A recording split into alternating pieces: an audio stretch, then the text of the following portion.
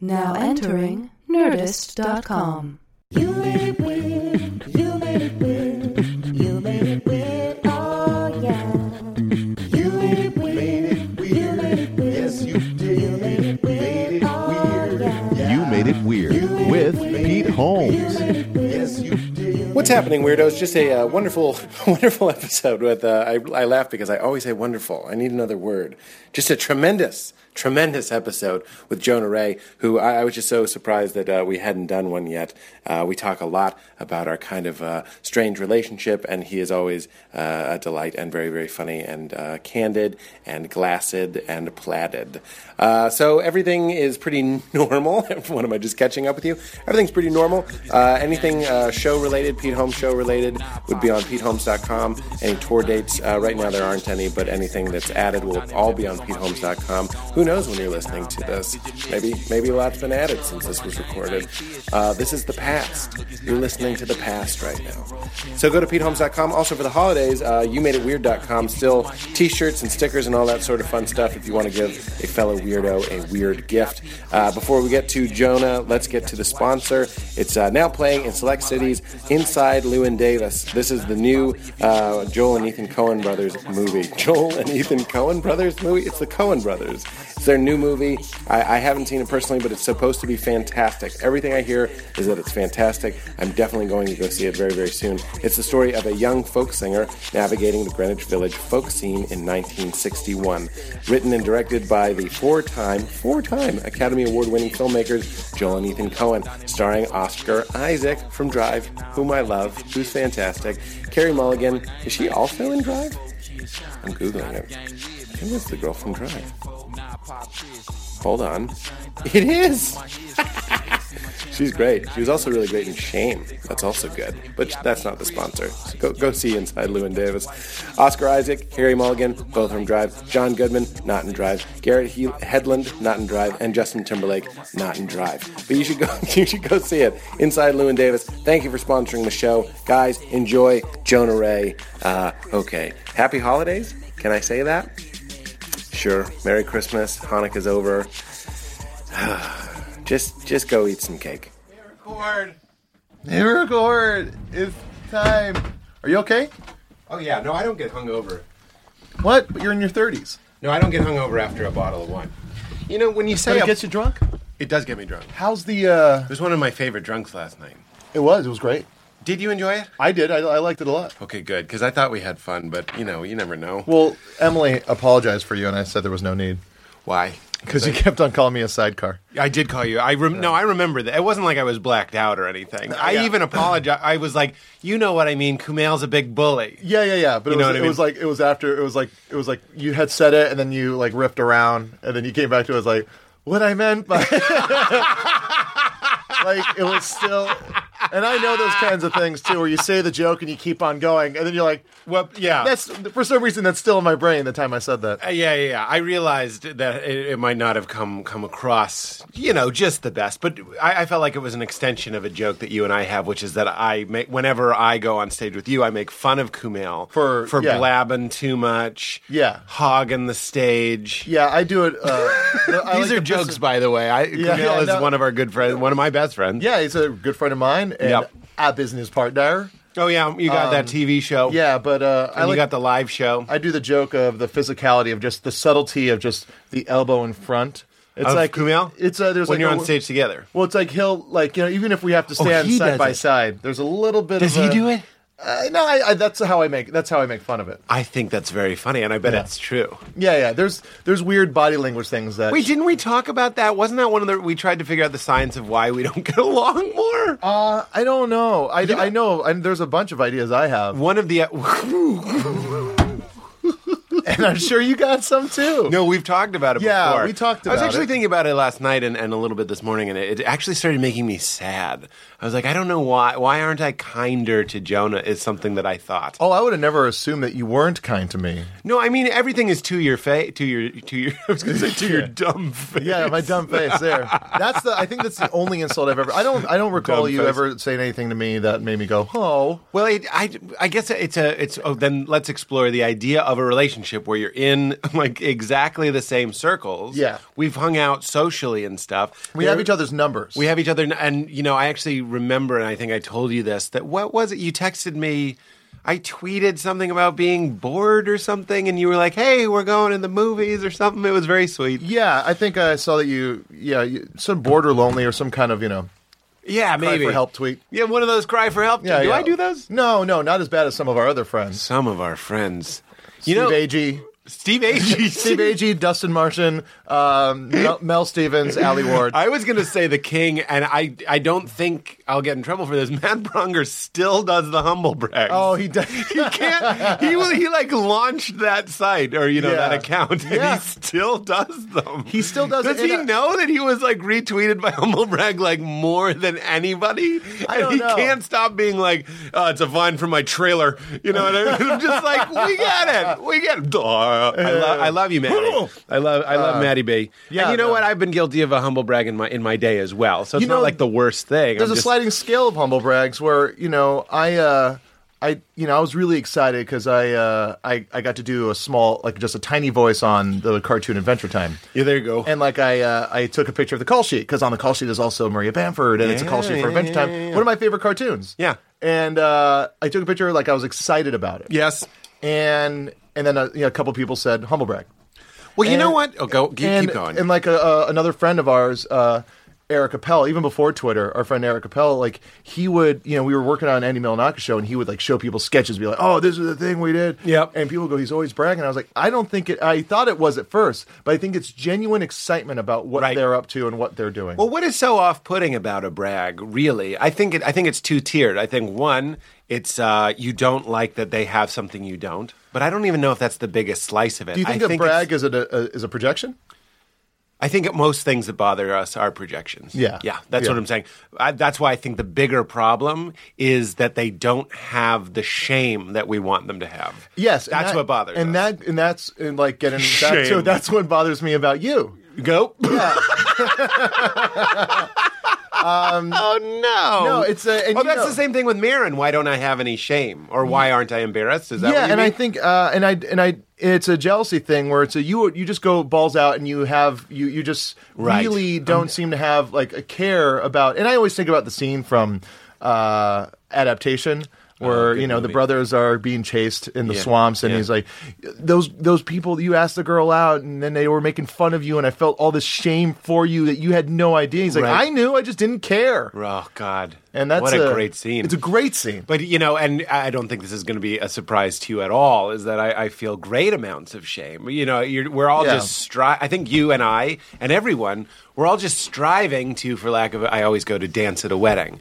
Yeah. It took me a long time to realize that people that dance at weddings and even embarrassing moms and dads that are doing the chicken dance and singing along in the car or whenever an audience is asked to applaud in a certain way, they get up and boogie and kiss cam shit. Those people that kiss cam shit. Public spectacle, stuff that you're supposed to be like, no, I would never. Yeah. What I've really learned at this age, it literally took me 34 years to figure out, is those people should be kind of applauded and require effort. It requires effort. You know what? The guy in Adaptation, the fictional character, does know he's being made fun of. You know what I mean? I went out dancing recently. I was in Boston. We were in a bar and there was music and I was dancing and it was fun. But I was like, this is bad dancing. I'm not a good dancer. No tall guys can dance. Of course, we're the lighthouse in the sea of dancers. Exactly. And everybody looks to us. Yeah. And it's a problem. Well, the problem is that any dancing looks silly. Yes. But ours is magnified. Of course. And that's the only reason it looks bad. Our arms move like the fucking Iron Giant. Yeah, exactly. You can see what we're going to do before we do it. Exactly. Scale it down. Everyone Donnie Darko. Everyone has the force when it comes to watching us dance. That's right. Yeah. That's why they get out of our way and they're embarrassed. Yeah. But so while I actually enjoy what you're saying, that is me trying. See, that's why last night was a good drunk. Last night was a Pete doesn't give a shit drunk, which is a special drunk, which is a nice drunk. And it didn't have that much to do with the alcohol. I kind of felt that way anyway. Yeah. But that's the guy that I'm trying to be all the time. But then I think just to relate to you and to a lesser extent to Marin, who will never hear this, is the idea that when I tailspin, like I'll read like something that I can't read comments and stuff anymore. And there's no reason to. Even on the podcast, even 99.999% of the comments on this podcast will be nice, and I'll check them on the first couple days. Yeah.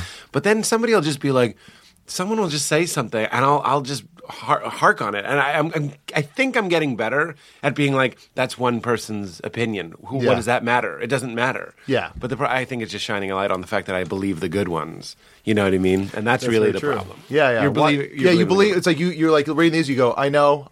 This is good. This is funny. This is great. And then you see the one bad one, and you have to believe it if you were believing the other ones. Yeah. Right? Yeah. And then you want to go, well, what's wrong with this guy? Let me investigate his personality. Yeah, that's right. And then you write it off, but you never go like the person that said, I'm a genius. I'm never like, it's just some loser in his mom's basement. I'm always like, that's probably like a good person. Yeah, I don't. That's another weird thing. It's a praise. It can make me uncomfortable. Really? And it's like when someone. Well, see, that's the thing is I get that. I feel that from you. I feel like you kind of are uncomfortable with a lot of things. Yeah. I'm not trying to be like deep. I'm just saying. No, I am. I really am. You feel uncomfortable. It's not. Yeah. There are some people. I just want to be clear about this. Please. There's some people that when I'm near them, they're uncomfortable, and it radiates, and it makes me uncomfortable. I am not uncomfortable around you. People are not uncomfortable around you. Yeah. In fact, I think you have a calming quality. But I get the sense that the artist in you is an uncomfortable person. Yeah. Anytime someone says they like me, or you get the tweets like you're one of my favorite comics, or something like that, my response to them is, well, you're wrong, because Why? The one thing I have confidence is that I know good comedy. And, that's, one of the worst parts about my brain is that it's like, I'm on a show and you're like, you were the best. And I'm like, no, I wasn't, because this guy's joke was fucking perfect. This performance. Did you see the riff that Pete went like, I could break down. I'm such a fan of comedy. I love it so much. And it destroys me every time someone, I can feel that off of you. You know what's funny is I've based my opinion of you based almost solely on your opinion of you. Isn't that wild? I'm saying this in the Bennett for the sake of exploring a relationship. Yeah. Not to be hurtful. I don't really know your stuff. I see you with Kumail. Yeah. But I haven't heard your album. This isn't me being totally an fine. asshole. Like, what an asshole. Yeah. Most people that come on the show, I haven't really heard their stuff. I don't go out of their way to research them necessarily. Yeah, why would you? You see them all the time. That's what I'm saying. Yeah. I don't think of like, I'm going to throw on Jonah's album. You know what I mean? You shouldn't. So similarly, what am I? You shouldn't. If you knew it was good for you, you put on like Dana's album or Dave Anthony's album. Well, I don't. So I'm not familiar with your stuff. Yeah. But I think the reason that's worth mentioning again is because I think I have absorbed your own opinion of you. You going, I'm a fan of comedy, and this is weird. I go, oh, that's Jonah. He's the comedian. He's the fan that made good. You know what I mean? he's Rudy, and not because you're like a runt or anything. Yeah. But you feel like a guy who feels like he broke in. Yeah, I'll always forever feel like the guy that came in through the back door. But you're so funny. That's the thing. When I hang out with you, how many times have I just looked you dead in the eye and been like, I forget how fucking funny you are? Or times. done Nerdist or something, and I'm like, what is going on? Yeah. And that's actually one of the weirder, and something that I am going to stop talking so much. I'm so sorry. I haven't done podcasts in a while, so I'm excited. No, it's fine. But it's like you are so funny, and then absorbing that sort of your feeling of like, I'm not. People start to believe that. It's like the reverse of like someone who's so confident, and then you're like, he's not that great if you look at him. And that's kind of a thing that makes me do that stuff. Do what? Is I'm so afraid of taking any ownership over anything I do or any kind of confidence, because in the fact that someone's like, he acted like he had a good set. He didn't. Yeah. Because someone's always going to want to tick you to the other side. They're either going to feel bad for you or yes. That adaptation thing, man. I forgot that part really gets me. It's in my head all the time. But what's great about it is that character, Charlie and Daniel Kaufman. Daniel, right? I think so. Yeah. Charlie and you shouldn't have done that.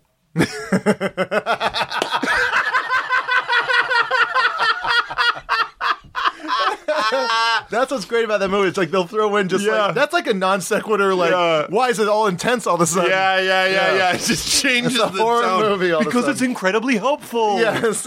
Charlie. Should have done that. Donald.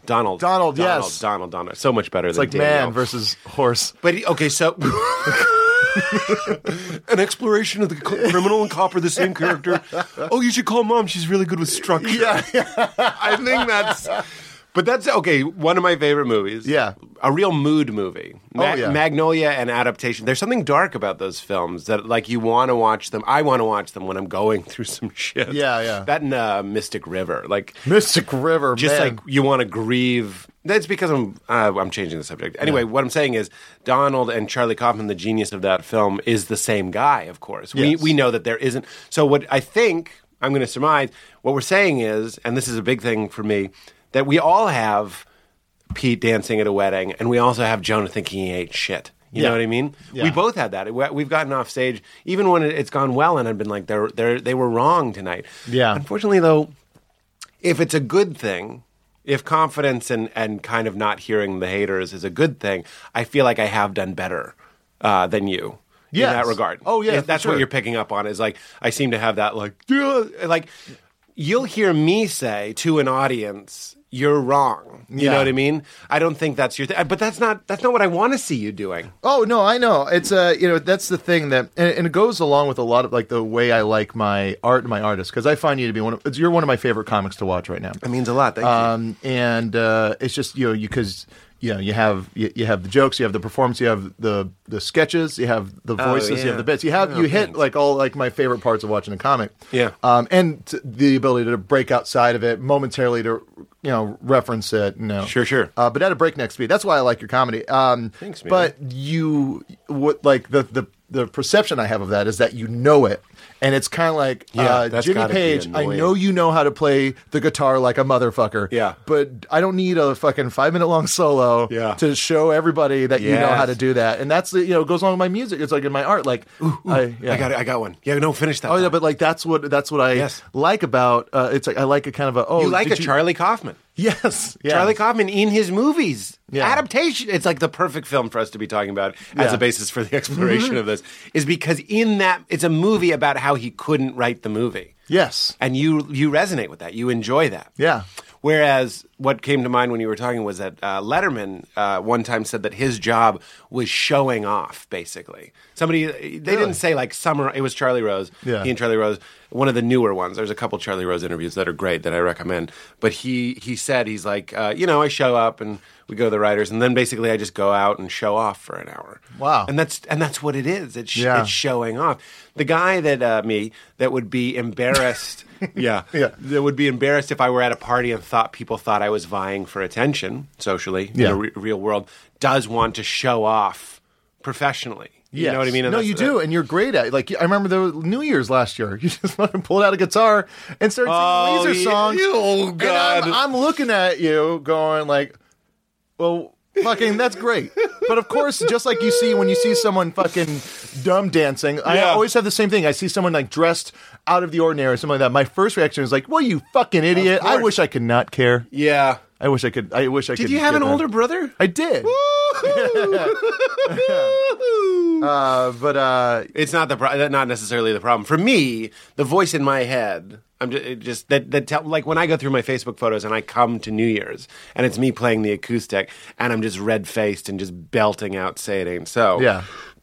There is a part of me that goes, I have both. I got Charlie and Donald in me. Yeah. And Charlie is probably the funnier one, and Donald's the one that goes on stage. You know what I mean? Yeah. But I look at that and I'm like, what an idiot. But I'm also like, he's having fun. But I think we all have that. We all have a little Charlie and Donald. You gotta, if you haven't seen the movie, just take a 2.5 hour break.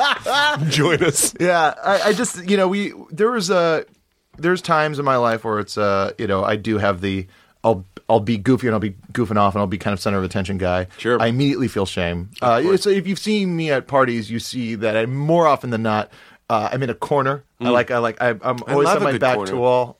As a big guy too, I think that's a good thing to do. Of course. We Yeah. don't want to be a load-bearing beam if something goes down. Yeah, Like the exactly. ceiling It's close. like everyone survived thanks to the death of Jonah. Yeah, the tentpole hero they'll call him.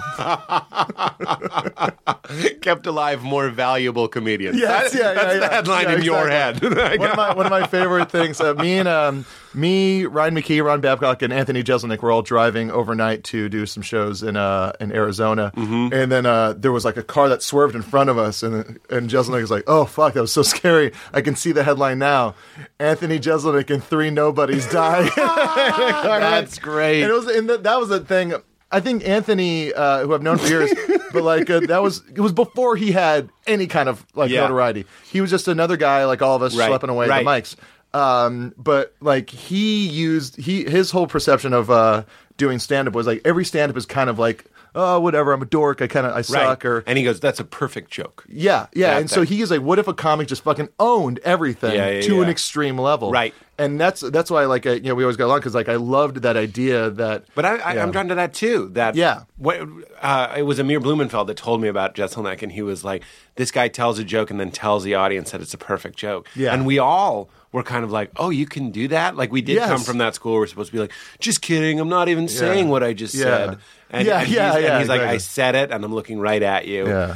But that was around the same time where a lot of comedy, a lot of jokes were, and by that I mean this. Yeah. It's like the joke was always, I'm like this and this and this, and by that I mean this. Right. And I went up to him and said, "Shut up." And by that I mean I said nothing, and I went home. Exactly. Yeah, exactly. And it kind of, that was I think stuff coming out of that was a lot of I think New York at the time, like kind of the Birbiglia people coming from him. There was it's funny how you can tell like who a lot their of the guys, influences were. Yeah. Well, New York is very like Birbiglia centric, where it's kind of like highfalutin like New Yorkers, where it's like a lot of like New York comics are like Joe Mandy, Max Silvestri, Sean O'Connor. They're kind of like the fey New Yorkers. It's like well, I've never been on a subway, but I do know you're not supposed to fart in a tuba. Just kind of weird, absurd. But and then if you go like all you guys in Chicago, that could have been any of them. But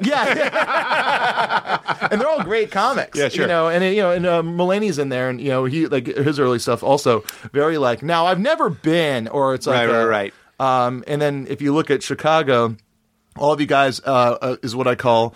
That's why your first album title was the perfect, because I always considered all Chicago comics like you, Kumail, Bronger, Kinane, all these guys, TJ, and it's incredulous wonder where you can't believe how awesome something is. Like it's like, can you believe this? Right. I mean, who does that? Right. I think we actually, I certainly had a lot of that occurring naturally, but I think we saw that in TJ a lot. That he had that attitude. He infected all of us a little bit. We owe him a debt in that he figured out that you could insist on a perspective and just really be like, have you seen this? Really, really fun. Well, that's interesting.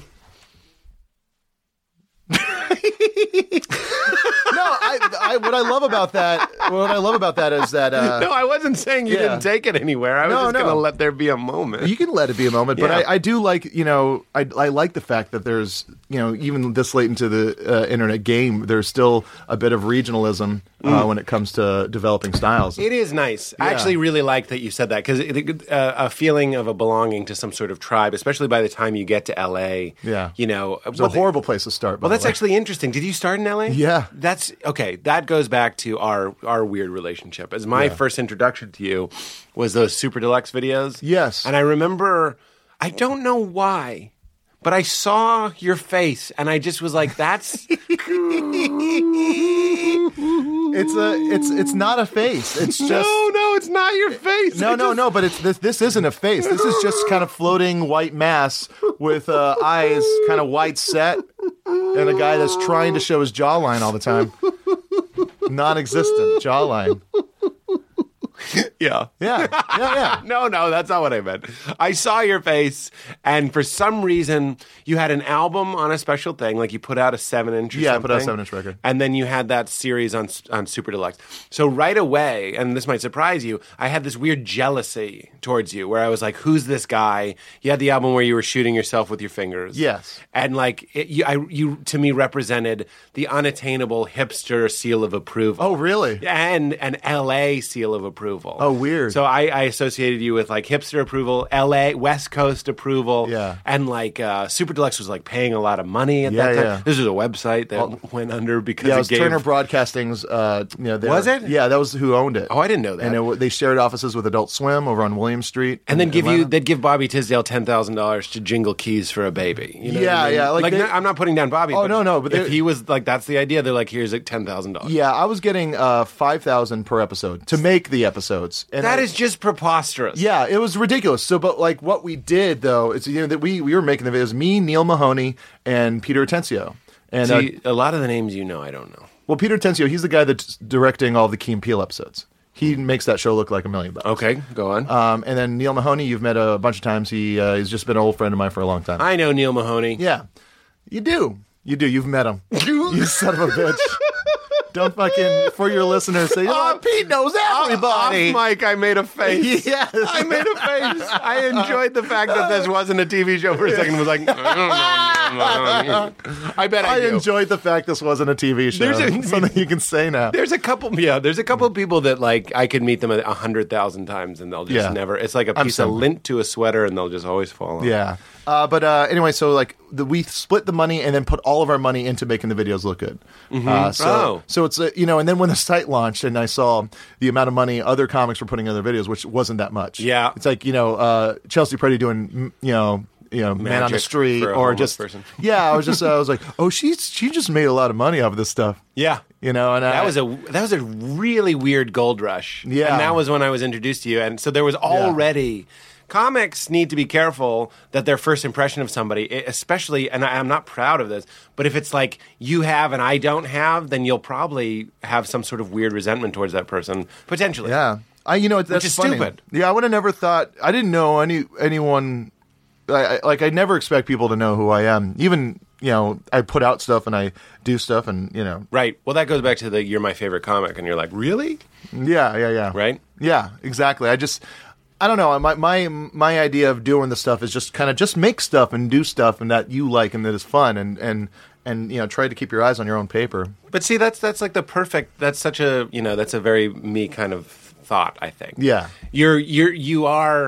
We are very similar in that way. You know Yes. what I mean? Like, I honestly think one of the things that makes our community tight is money. We never talk about or care about money. And we shouldn't.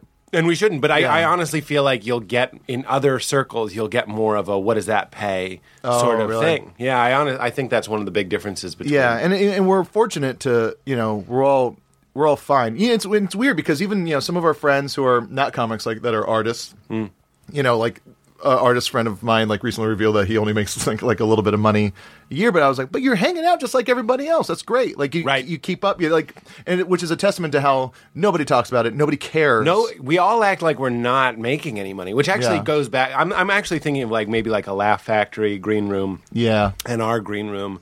And I do both of those from time to time, not very often, but from time to time. And it all comes down to dick. Money being the money dick. You roll up a couple $100,000 into a dick or whatever, a couple $1,000. I shouldn't have made it that much, but it's like a dick. That's an overt. The club scene often will be more of an overt fucking. Yeah. Whereas you come up on this podcast from time to time, and you've probably heard it, which is I don't listen to this. I listened to a few. I listened to the first couple minutes of the Matt Meyer episode. So 1/1,000,000th of it. It's the longest. It's the longest episode we've ever done. Yeah. But we just talked about this with John Gabris, which is this scene is the play is no play, and you're the king of play. The play is no play, meaning you're Jonah Ray. You want to have sex with your wife, and you wanted to meet your wife, and you want to do well on stage, and you'd like to be given a TV show. You have been given a TV show. Yeah. All these things are true, and those are things that a dick does. Those are things that I don't mean like an asshole. I mean those are things that are intrusive. Yes. Those are plays that are intrusive. Those are wants. And those are wants and desires, and you Yeah. got them by acting like you didn't want them. You know what I mean? Yeah. We all go around acting like we don't want to get laid. Yeah. You know what I mean? That's more of the play. The play is no play. You go to Yeah. the Laugh Factory, the dick is the dick. And that's why there's going to be a little bit more talk about money. There's going to be a little bit more talk about status. And How do you showboating get and- that? Has anyone ever said, how did you get your agent or whatever? You can't go to the Improv, and I love the Improv, without somebody probably saying something like that. Yeah, that's not a scene I've ever. I came from being in bands and stuff like that. So the scene that I found myself gravitating towards was a scene much like just especially in Hawaii when you're coming up and playing in bands. There's no way for it to end well. There's no way. It being in like a punk band in Hawaii, there's no way it's going to end in money. It's only going to end in the ability to just keep doing it, and like something doesn't get in the way of doing it. And so that's what I've tried to do with everything I've done in comedy. Is just do it so you can keep doing it. It's interesting. Yeah. But then I feel like you're in that scenario, you're going to hit some wall where you're like, you then become like a slave to the thing. Like maybe at some point you don't want to go on tour. No, I'm there right now. I don't want to do stand-up. I don't want to do stand-up anymore. You don't? No, I'm so tired. Someone say you never have. Yeah, that's true. That's Burn! true. I would be the first one. Burn! I know Self-burn. you would. Self-emulation. Self-burn. I'm just the monk right now. You're the monk? Yeah. Oh my God. I just like burning you. Yeah, no, it's fine. It doesn't hurt because that's a joke you could have said to anybody. That's true. Yeah. That's true. Yeah. So go on. You don't want to do stand-up anymore. No, I'm just getting burnt out on it. I found myself in the middle of a bit recently on the road, and I stopped in the middle of it, and I was like, does anybody really care what another white dude has to say about anything? And I just kind of was like fed up with I'm liking. I still like stand-up comedy. I just don't know if I have anything specific to offer into it, anything different from just another dude. Talking about turning 30 and being scared, or Yeah, that makes me nauseous. But I agree. I hear what you're saying. Yeah, and then I see a guy like Rory Scovel, who I fucking love. I think he's one of the best right now too. Yeah, and he's just doing whatever he wants. He's just having fun and being weird and letting himself go wherever he wants to go. Mm-hmm. And then if he wants, he can go into a bit because he's a good writer as well. I get jealous of that. And of course, yeah, we all do. We all have a little bit of Rory jealousy when you see him go up. And I don't know if he's stoned, but he's acting like he's stoned in that he's so comfortable, he's so silly, and he's just being so himself. But Rory will tell you he goes on the road and just eats dick. Not all the time, but he'll have these bad shows. He came on this show and talked about that a little bit. Oh, really? But I understand what you're saying. It breaks my heart a little bit, but at the same time, I don't know what to say. Yeah, I've been quitting since the day I started. That's pretty much been my life in stand-up. Oh my God. Yeah. Well, you know what? Like, okay, so going back to Donald and Charlie, the Donald in me, and we have to have both. In fact, for my taste, there like someone like Chris Rock doesn't have enough Charlie in him. Yeah, I'd rather he be more vulnerable. I love Chris Rock. Don't get me wrong. Oh yeah. But to me, Pryor had a lot of Charlie in him. Yes, and some Donald too, to get up there and really sell it and all that sort of stuff. But he was so vulnerable. I can't look at Pryor's face and not feel. First of all, I do feel like pleasure. I go like, "There's the funniest guy," and then I also feel like there's a sad guy. That's sad guy. That's the thing I think about a lot when I see a comic I really like. I think to myself, Brent Weinbach is another one of those guys that just is fucking incredible and so different from anybody else. And it's just, I think to myself, man, I would love to do stuff like that.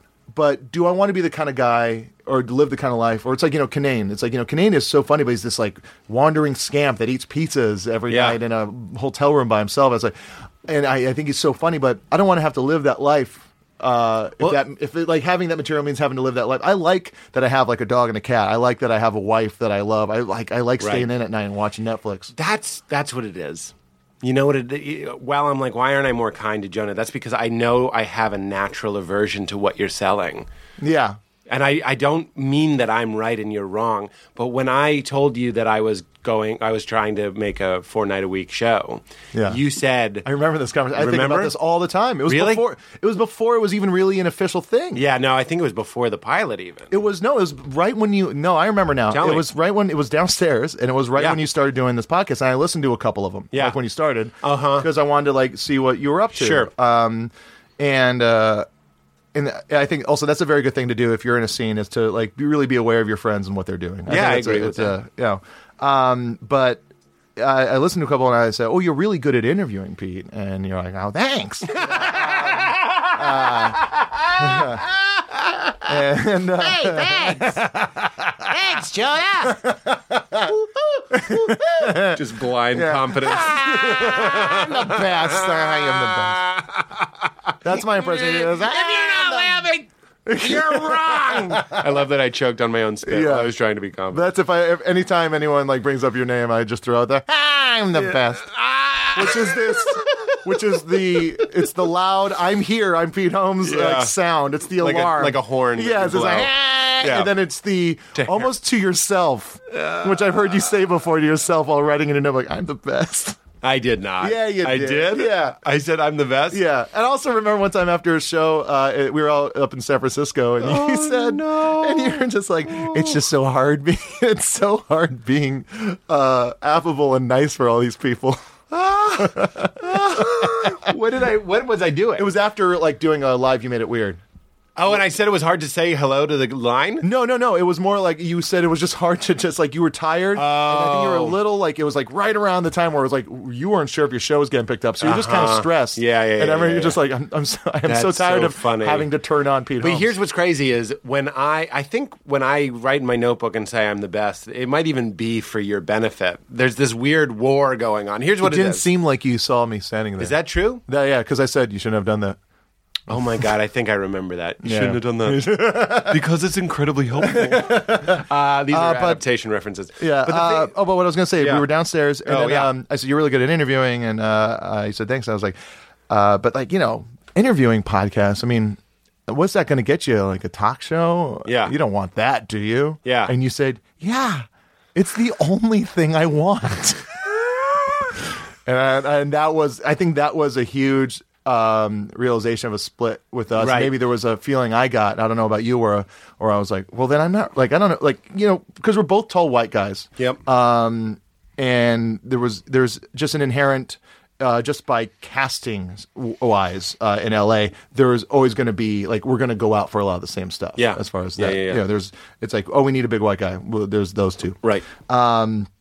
And I think there was a thing in my head where I was like, I've never wanted to host a show. Right. I've never had any desire to. I've flat out told, like, there's been offers to, like, it's like, host different like pilots and stuff like that, and I always tell them no, because I have no interest. I have no interest in real things. I only have interest in fake things. That's weird. Yeah. What do you mean? I don't care to, I worked in like I wrote on magazine TV shows for so long, and Right. Rotten Tomatoes show and like stuff at G4 and E, and I'm tired of just being a guy that comments on something that already exists. I'd rather be, it all kind of came to a head when I was working at The Soup. I was writing on The Soup, and about a year after I heard someone's going to be taking submissions for another show. I think it might have been Conan or something like that. I was like, oh, I'm going to get some of my sketches that I've done here together and maybe send those in. And then I was like, oh, I remember this one killed. I found the script to a sketch. This one killed, and I didn't understand it. So I showed it to my friend Paul Bonanno, who I was working with, and he was, I was like, what is this? What is this about? And he's like, oh, that was that show. It was a sketch based off that show that was on for like 6 episodes on TLC. I was like, okay, I remember. Yeah, I remember that. But what? Why is it? Who's this guy that's supposed to be being made fun of? He's like, oh, he was just like in one scene in one episode, and I was like, but this thing killed. Yeah. And now it's nothing. Yeah. It's absolutely, and it just disappeared In your hand, yeah. Yeah, like it got like burned in the past, and now in the future it's just dissipating. Right. Like it drank from the wrong cup in Last Crusade. And it just flew away, and then I realized it's like I want to be able to, in years from now, go back to something I made and still be able to enjoy it. A body of work. Yeah, but like not have it be referential of what the time is. And there's a lot of room for that, and I think a lot of people are great at it. I mean, like your show with the bits you did, like the X-Men stuff. Sure. It's like it's been really good, and it's like very and that stuff I believe that you can still go back and watch those. Like you can Right. still watch all the Bad Mans, Right. But that's when I realized I wanted to stop doing stuff that was so referential and focus on things, fake things that I make up completely. I see what you're saying. Yeah, fake things. Fake things. Yeah. You just want, because then they'll be evergreen. Yes. Yeah. You don't want to do the Talking Dead. No, I don't. No, I don't. I don't want to do the Talking Dead, and I don't want to. I don't want to do that kind of stuff. And it's just it sucks because then you end up having to say no to a lot of gigs and a lot of money. Yeah. Because I'm able to also like produce and write on stuff, so like I have to like just no, I don't. Really, you've done that? What? Said no? Yeah, to a bunch of stuff, to a couple even a couple hosting gigs. Really? Yeah. That they were like talk about Jonah Ray's picks. Yeah, the top 3 MP3s. Yeah, of the week. yeah, just stuff like that. And so I had to say no. Wow. And because it's just I'd rather focus on But that's respectable. That doesn't seem like a Jonah Ray move. And I say the Jonah Ray that you're projecting. Yeah, it's something new. It's it's something that happened when I got married, and you find when you get married, there's with what we do, there's always so much stuff moving around. Nothing's really for sure. Nothing's certain. Not even relationships. Not even friendships. Not even where you're living. You could go anywhere. Mm-hmm. I get married, and there's this one locked groove. To put in record terms, there's one locked groove now in my life that's just there, and that's going to stay there. As far as I can see, it's just going to be the rest of my life. And then when you have this constant in your life, you start everything else kind of shifts, and you change the perspective of everything else you're doing. Mm-hmm. And so that's when I started, doing stuff to, I was like, well, why do I have to keep on doing stuff that I don't want to do? Just because it'll get me more attention or more money. Because attention and money doesn't mean a thing when you're dead. Nothing means anything when you're dead. Mm-hmm. And so it's I want to just focus on doing stuff that makes me happy in the process, because the process is all we have. And and you learn when you have something like a wife or something like that, or something kind of life is every day. Life isn't just like I got that show at the end of the week, or I got that shoot next week, or I'm going to get that show next month. Mm-hmm. That's an easy thing to do when you're a comic or in the arts. And so I realized life is every day, so you should start treating every day as if it's like another thing you're going to do. Yeah. And that's kind of been my living the day. It's Yeah. funny that I think comedians have to learn. That's very beautifully put. I think is one of the things that I had a similar realization where you have a show at 8:00 and you'd realize that would ruin the rest of your day when you're starting, because you're thinking about it. In fact, every time I eat a big meal before a show, I'm actually very grateful for that it didn't ruin the meal, and yes. I'm able to talk to friends and see a movie, and the movie doesn't magically become about my set that night. Yes, you know what I mean? Yeah, exactly. So I know what you mean, and that's a very good point. What was it about being married that helped you realize that? I think it was just the locked groove aspect. Like it's like, here's one thing that's now going to be constant in my life. Yeah. So you project that. You just like you push the button and all these other things light up. You can kind of see this pathway. Well, did it greenlight you being like, I need more goodness? This is a good thing. This and is it's a good set. thing. Why don't I make more set good things in my life? Yeah, I think so. And it's someone that's theirs. So when I was at the Soup and I wasn't very happy, and everyone there, Nobody eating soup is happy. I love soup. Yeah, top 5 soups. Do you love soup? I love soup. You love soup? Yeah, my top my your top number five 5 is tomato. I love it. Okay. Number 4, tomato. Interesting. Yeah. Number 4 is Is that a cream tomato? Is it like a like light a creamy tomato cream? Yeah. Number 4, matzah. Yeah, matzo soup, sure. Number 3 is Just like chicken soup with a couple like Christmas ornaments. Yeah, in sure. it. Yeah. Miso soup is next. Hanukkah ornaments. Miso soup is my next Yep. favorite. Okay. Carrot ginger. Nobody really likes miso. Oh, I love miso. Even at the restaurant, they're like, It's like have I get it for excited. free. It's great. Miso soup is great. And what is it? It's like a powder you put in like hot water. I'm not even going to tell you my number 1 favorite soup of all time. I want you to. I'm not going to. What was number 2? It was carrot ginger soup. Carrot ginger soup. Yeah. Tastes like a juice someone heated up. I don't want that. I don't need that, and I don't like it. What's your number 1? Can I guess? No. Sure, go for it. If I get it, will you tell me? Yeah. Based on your weird soup tastes, it's not something like minestrone or like a relatable soup. A relatable soup. Yeah, you didn't like any relatable soups. Yeah. I'm trying to. Where was be progressive. chicken noodle? I'm not hack when it comes to my soups. All right. I like the Criterion collection of soups. You know what? Where's lentil? I love lentil soup. It's lentil. It is.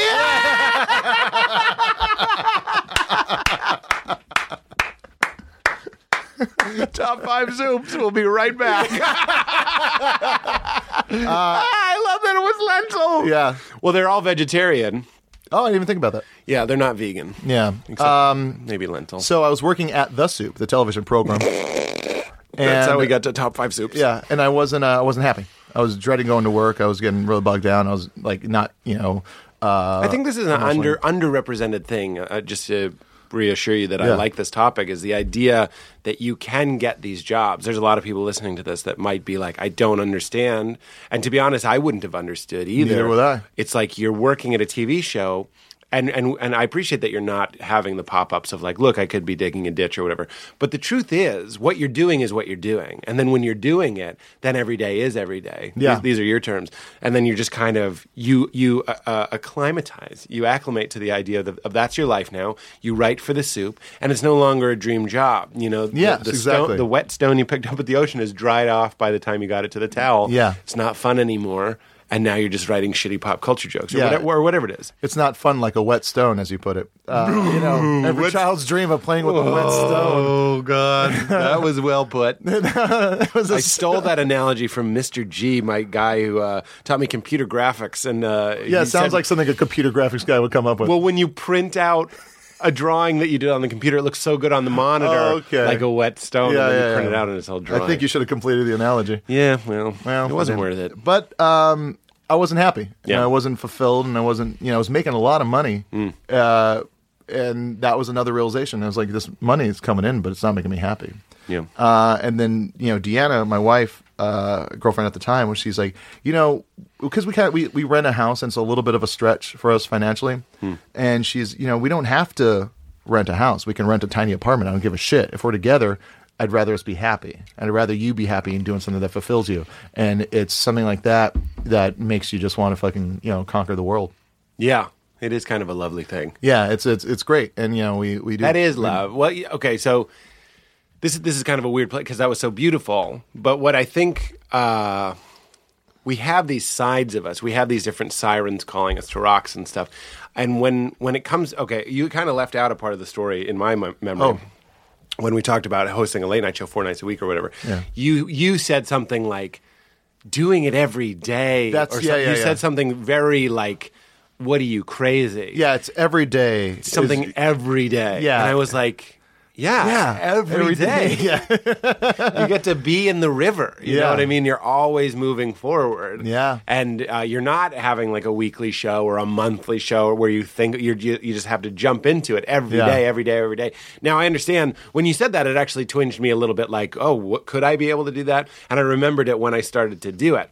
But here's the thing. And again, in the spirit of, analyzing the relationship to better it, is I think you, to me, represent cancel the show, put on PJs, eat popcorn, and watch a movie with your wife. And your pets. Maybe not cancel the show, but maybe don't book a show.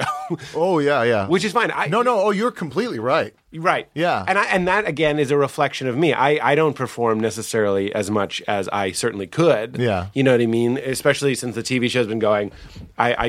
I'll perform rarely. But Once you're or performing twice every day on your show. Right. I mean, Well, and that satisfies That's me. another thing that we could talk about some other time, which is just, why isn't the show being fulfilling you as a performer? It is. So you don't feel the need to go out every night. I don't. And it's great. I do it because I enjoy seeing people. It's now a social thing. Yeah. I go out, like I came to Meltdown last night. And that was great. It was nice that you. you came and hung out, and then you jumped up and did a thing, and it was, it was great. Well, it becomes my reason. I'm like, if I don't go out, I'll be one of those people that doesn't go out. Yeah. And I often feel that calling to be a person that doesn't go out. Yeah. But anyway, so like, again, we're learning that the things we don't like in other people are the things that we have in ourselves. This is something that comes up a lot in life, not just on the show. But like, so you, to me, represent my own ability to not do things, and I'm talking about me. Yeah. Be weak and need. Aren't you always, in a sense? You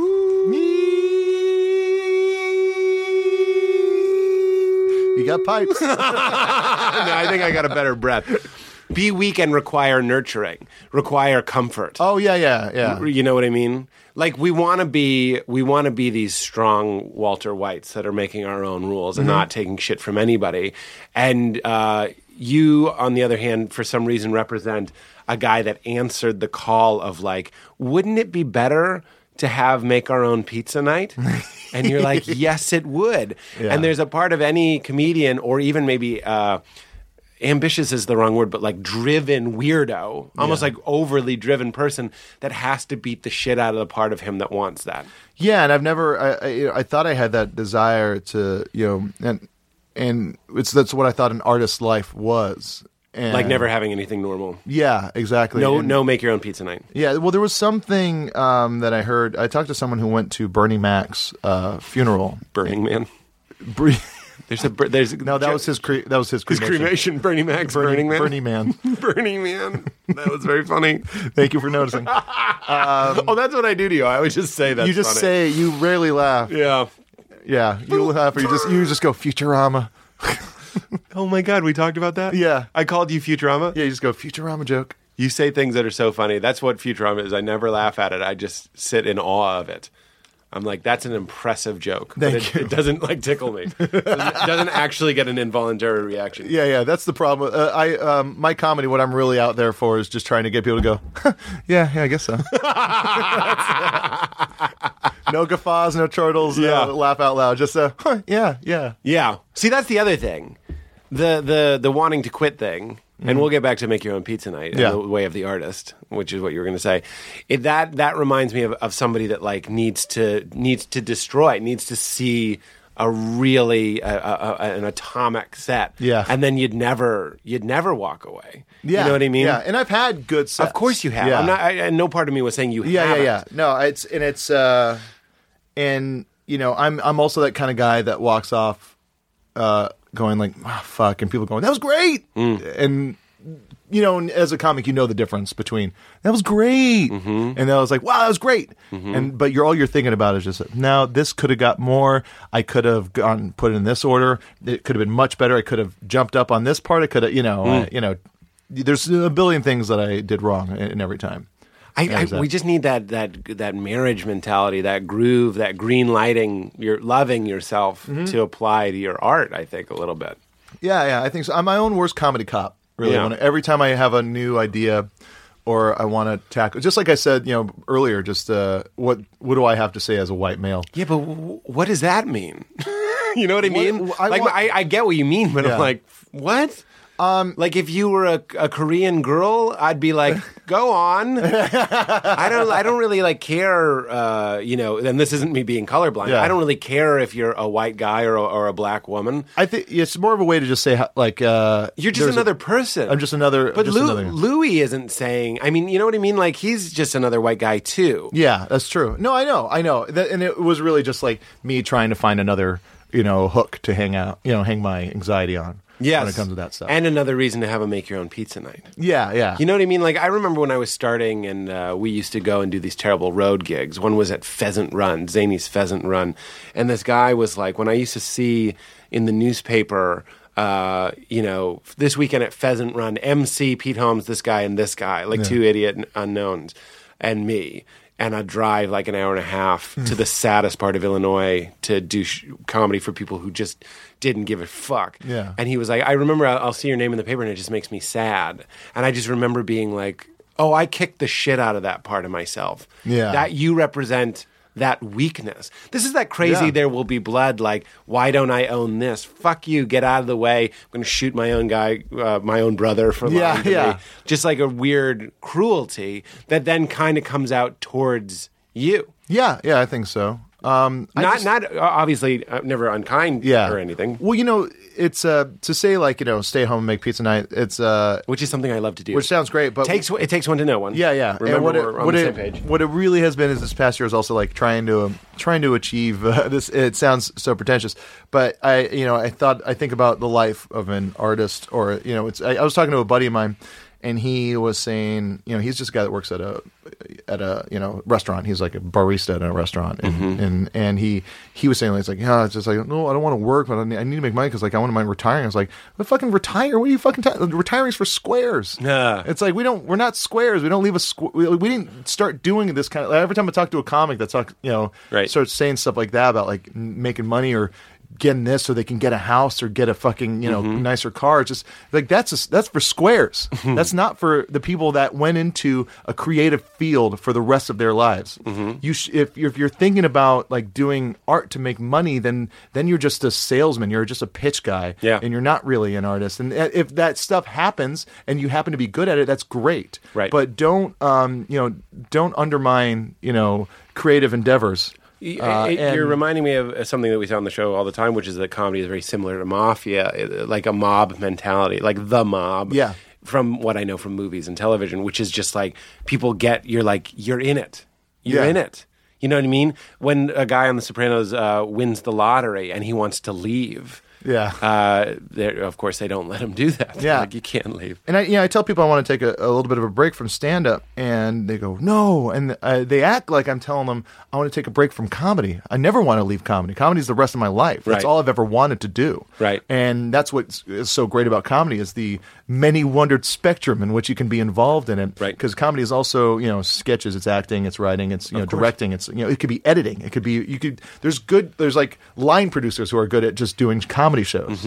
And that's the thing where it's like, to say that I want to take a break from stand-up doesn't necessarily mean take a break from performing. But it's like telling your friends you're getting divorced. And I remember when I got divorced, a lot of my friends who were married, they were the last ones that wanted to hear it because it's an affront to team marriage. So when you say, and this again takes one to know one, I want to make your own pizza night. I sometimes want to take a night off and all that sort of stuff. When you say, I'm thinking of taking a break from stand-up, the reason why someone reacts, unfortunately, I don't think it's because they're going to miss you. Yes, it's because you're reflecting their desire to quit too, because it's hard out here. Yeah, it is, and I'm doing fine. Of course, I like what I'm doing. I'm going to have that TV show, and that's what's right now. And I want to make sure I'm putting the right roads down to be happy throughout my life, as opposed to having that thing that you get as a comic, where you're always really looking for that next thing to make you feel fulfilled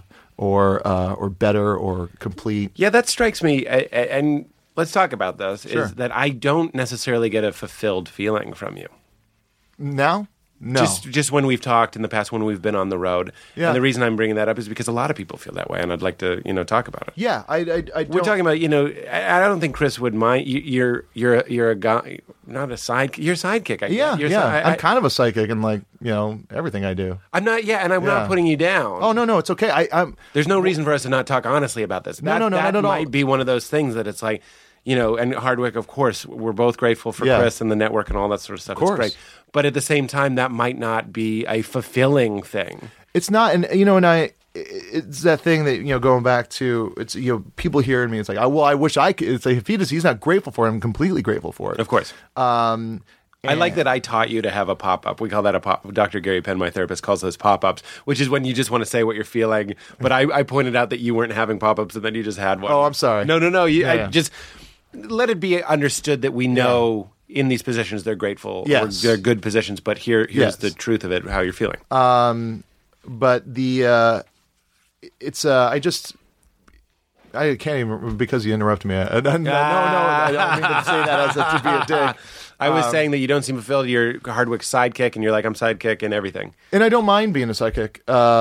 It's Andy Richter was one of my favorite people when I was growing up. Andy Richter, I always thought was so funny. I like being a guy that's I'm good at it. Yeah. I like being a guy that's off to the side that can jump in with a joke. Yeah. That can jump in with a reference, a voice, or something like that. You're good at it. Thanks. And I don't like attention being on me, which goes back to what we were talking about earlier. But we don't all need to be on a throne of skulls. You know what I mean? Yeah.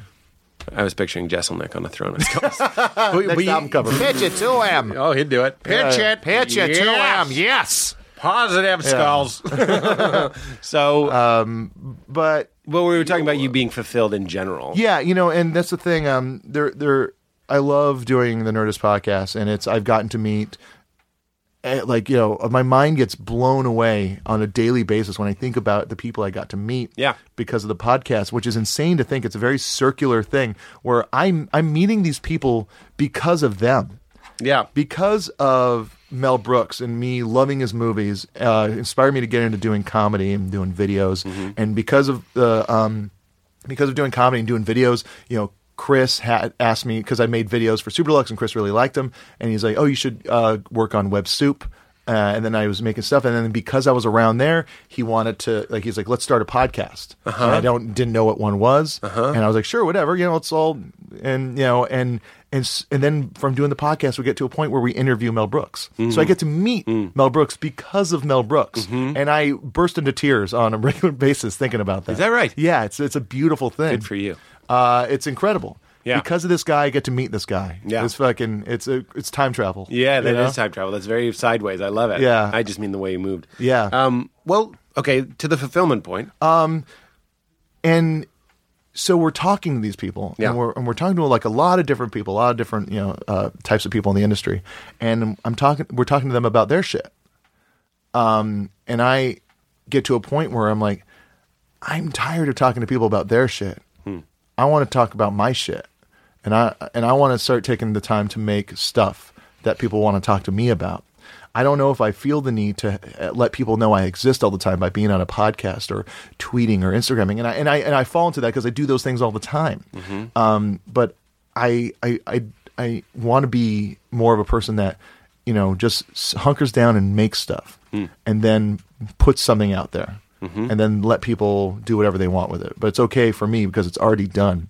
And then, and then go away and live a life and be inspired and work on something else and then come back with another thing. Instead of just the thing to be a comic these days is to just be, I'm here, I'm doing this, I'm at this show, here's me with this guy, I'm doing this, I'm talking on this podcast. And it, podcast is what has elevated my people's awareness of me to a great level, but it's I'm just tired of talking to other people about their shit. Yeah, that's very relatable. You know what it makes me reminds me of is that you did music, and there's something about how you can play music alone. Like I keep thinking, what is your perfect life? And it's funny because, like, hearing you talk, I almost have this guess, and it's because you're from Hawaii, and I love Hawaii. I just picture you on this island with your wife, and you have your friends and your community, and there's a lot of living that has nothing to do with anything other than just being in the moment and enjoying a big roast pig, Hawaii. Kahlua pork and cabbage is a great meal. And then Kahlua, the liquor? Yeah, but it's not spelled the same. There's no H in it. Oh, okay. Yeah. And then you going off almost into some sort of lighthouse or something, some sort of workplace. Yeah. And with music, you actually can do that. Yes. Comedians, I stole this from Brian Regan, are musicians, but we play audiences. That's our instrument. That's a great, yeah. Isn't that great? Yeah. And I added to that. Sometimes the instrument doesn't show up or it's out of tune. Like, there's all these problems. A couple strings are broken. Did you tell him that?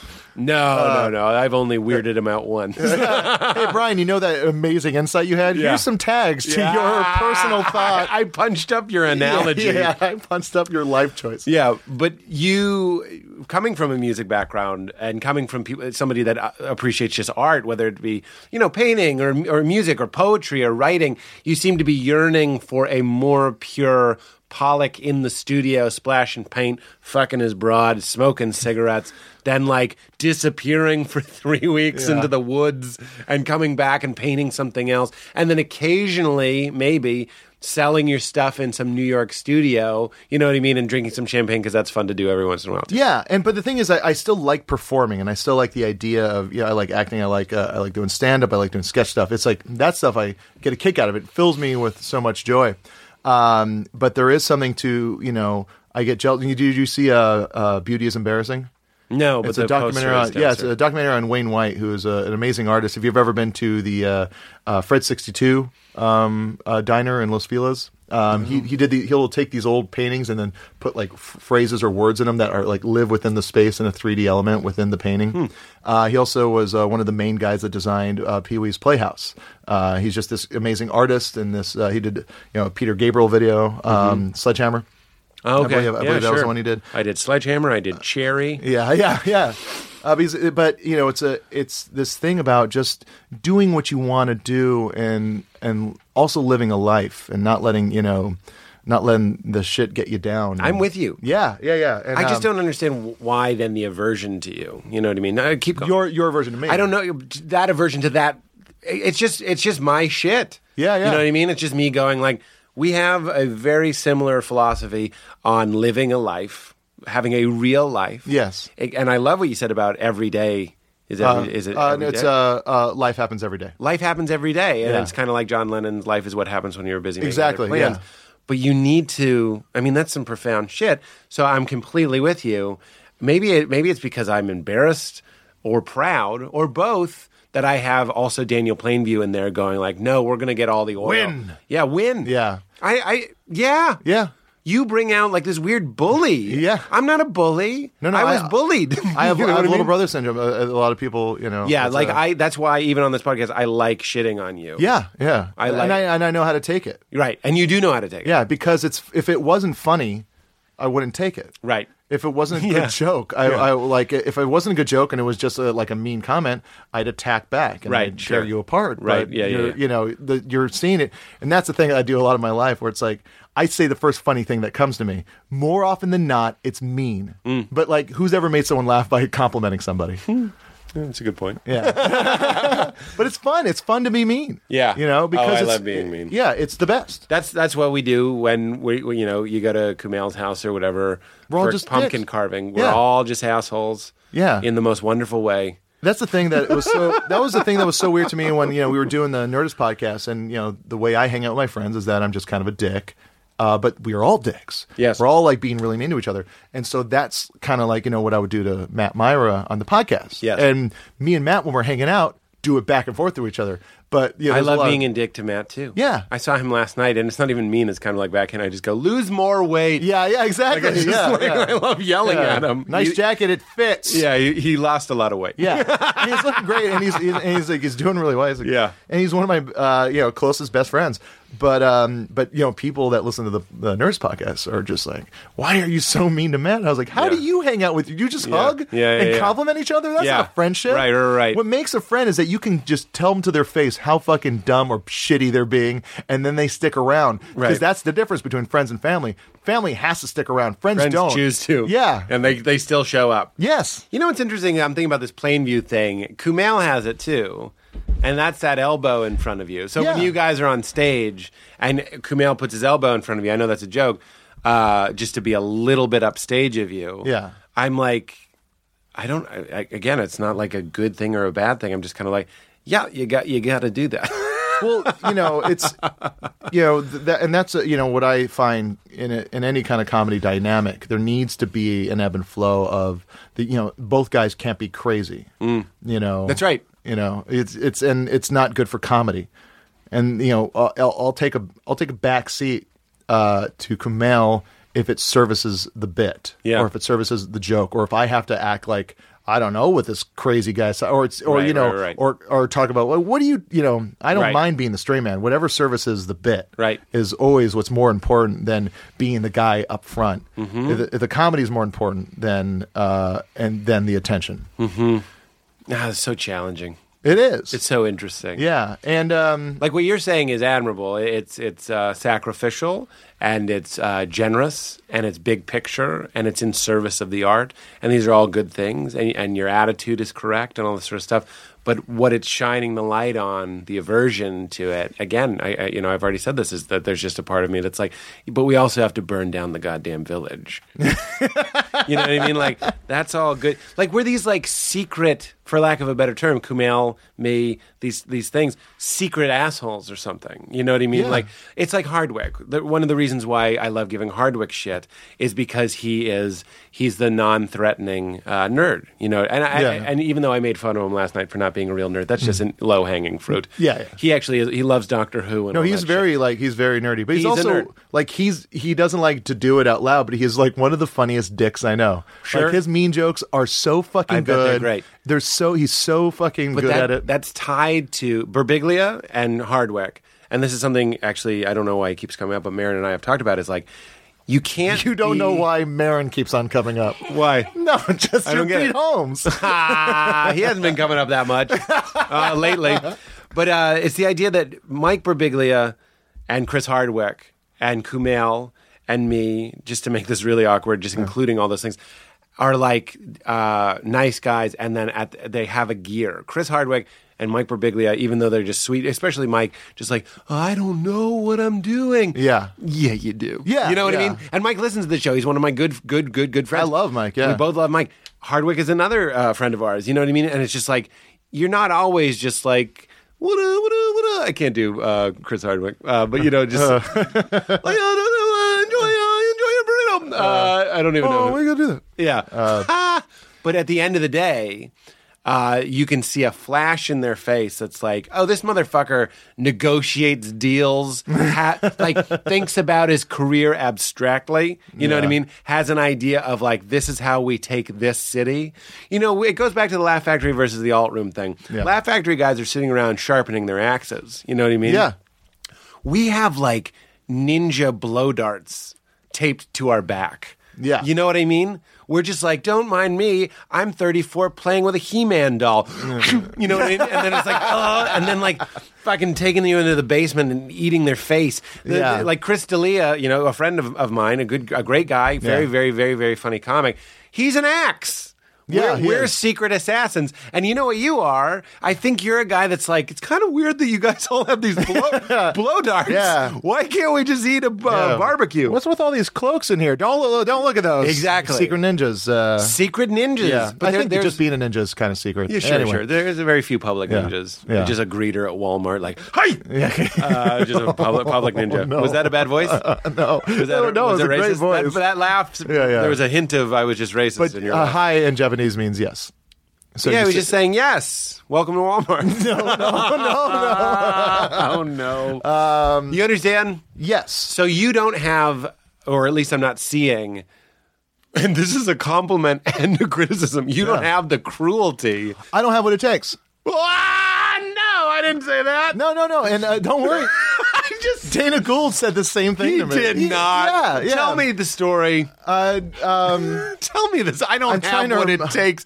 I was trying to No, find a way to it's- be like, it's a good that you're not this cruel person, and then it's weird that most of the people we know that are in this weird fabled promised land are secret ninja assholes. Yeah, no, that's the thing where Don't it have wasn't. what He it didn't say it doesn't. I don't have what it takes to be, successful or anything like that. He was just saying, like, when I was talking about, I was just talking about what I want in my life, and then he just responded with a text saying, "Oh dear, sweet, well balanced, comfortable Jonah."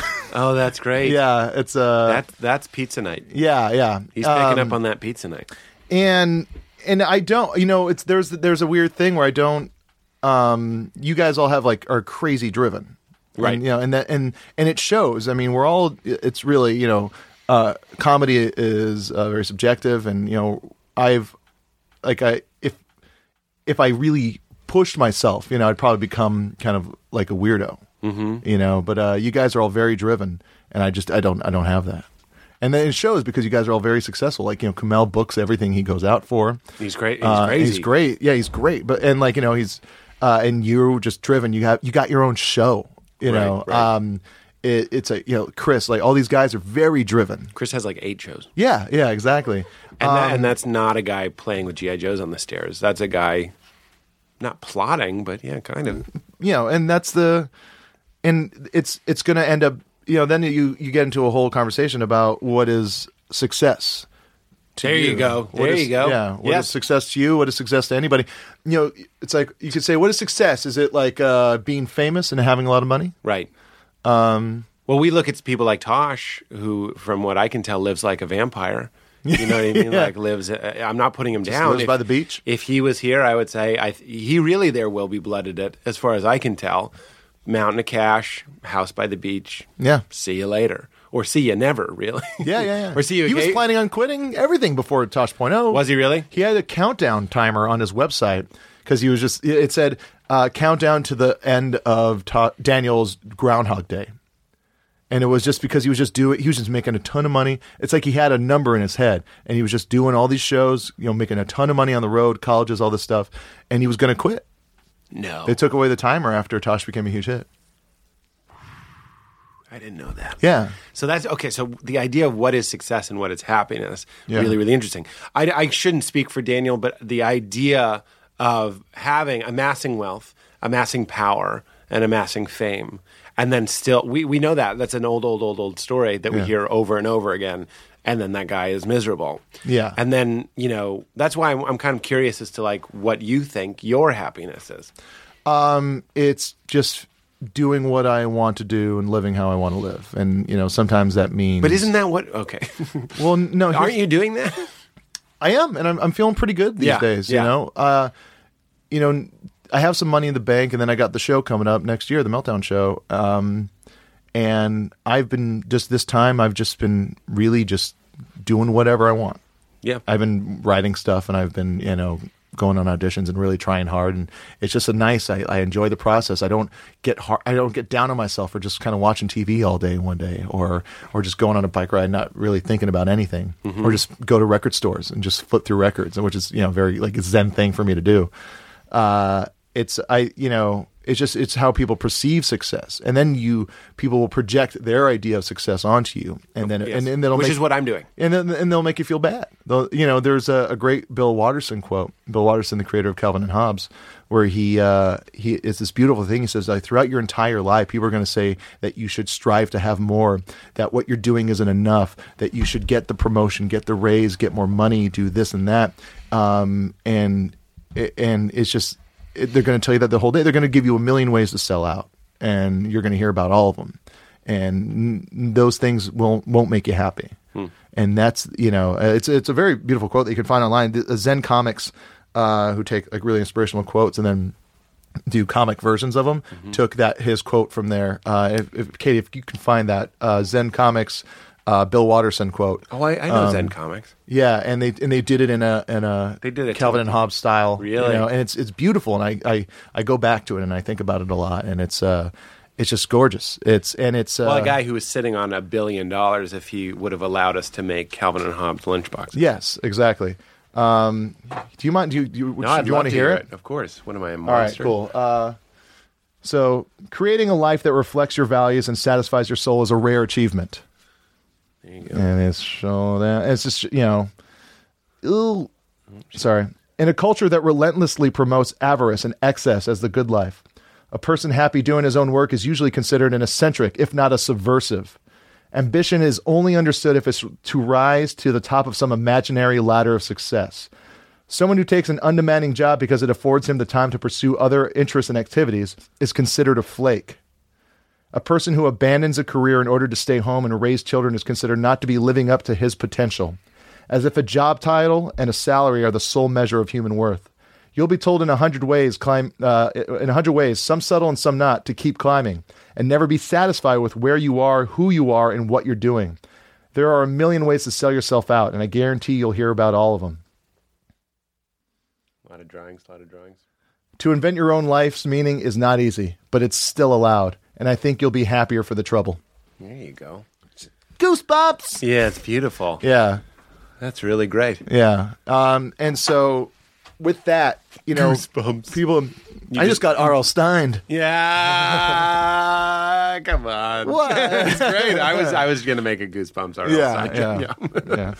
Yeah. No, it's true. And so with that idea, a lot of people are going to just say, well, you're not successful because you don't have a TV show, or you're not getting this, you're not getting that.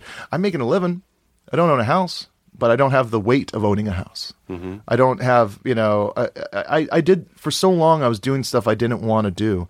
And you can really take that path and be to the left of what you wanted in the first place. You're at the same level of, financially or whatever, success-wise of where you want to be, but it's not in the same track. And so you can easily just get caught up in attention or money or something like that. And I don't think that's the way I want to do stuff. There's a thing that happened once where someone asked me what my dream person to be on the podcast would be on the Nerdist. And I was like, it would be amazing to get Ian MacKaye.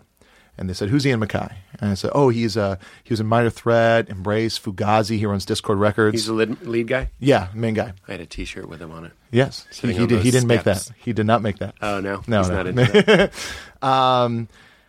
And the guy is like, oh, well, what are those? I've never heard those bands. And that's okay. That's Sure. okay.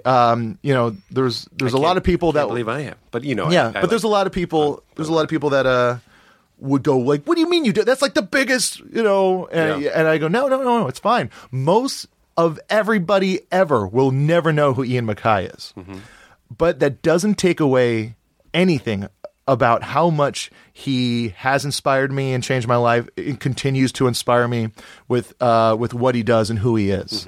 I'm not just because people don't know who he is or people don't think he's successful. It doesn't mean he isn't, and it doesn't mean anything. Everyone's projecting what they think he should be or what is. He must be nothing if I don't know him. And then even on top of that, then I get in my car and then I turn on my iPod and I'm listening to this band Dillinger 4, and it's one of my favorite bands of all time. Really big band in the punk scene. Mostly everybody won't ever know who they are.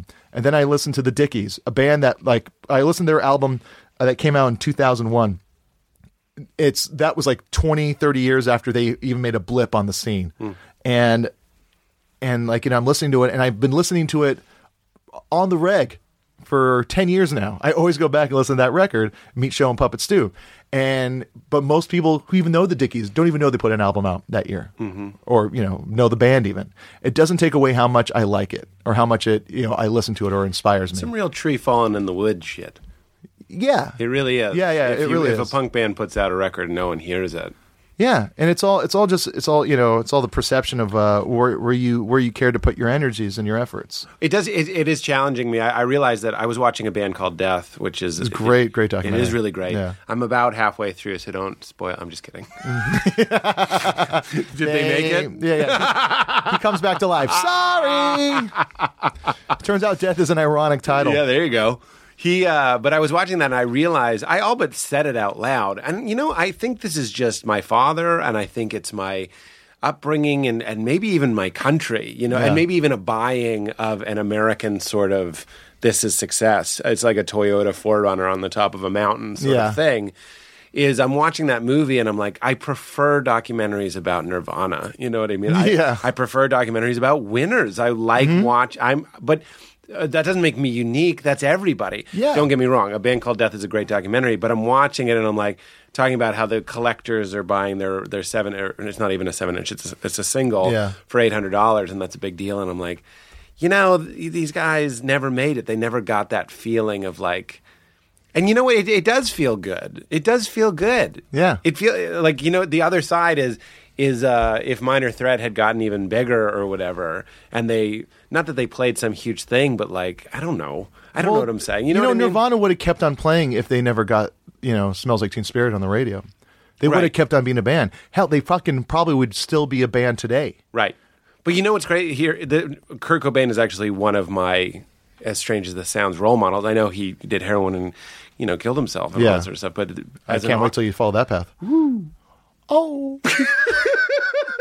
See, Joni, you got claws, man. I love it. I love Kurt Cobain, and people have heard me say this before, but it's like he wanted to make pop music. He loved the Beatles, but he did. Pop means popular. He wanted to make hooks and choruses that people could get stuck in. He wanted to be the biggest band in the world. He wanted to be the biggest band in the world. Yeah. So that's why I like stories about them more than I like stories about Searching for Sugar Man. You know what I mean? I watched that movie, and that you saw that? Yeah, that's great. He had the quiet integrity, and he was also moving refrigerators. Yeah. He tried, though. He did try, and he did try, and then he spent however many decades in obscurity, and then that movie, this is a movie, for those of you who haven't seen it, it's a movie about a guy who had this hit record, not even a hit record. He just put out 2 records that no one really bought. And nobody really bought, but everybody that knew him was like, this guy's the greatest. It's a great documentary, you should watch it. Then he lives in obscurity for all these years. I think he was probably doing drugs. That they never really say that. Yeah, it seems like he just kind of got lost in that. I think he did some drugs. Yeah. And then it turns out. And then it turns out he's a huge cult hit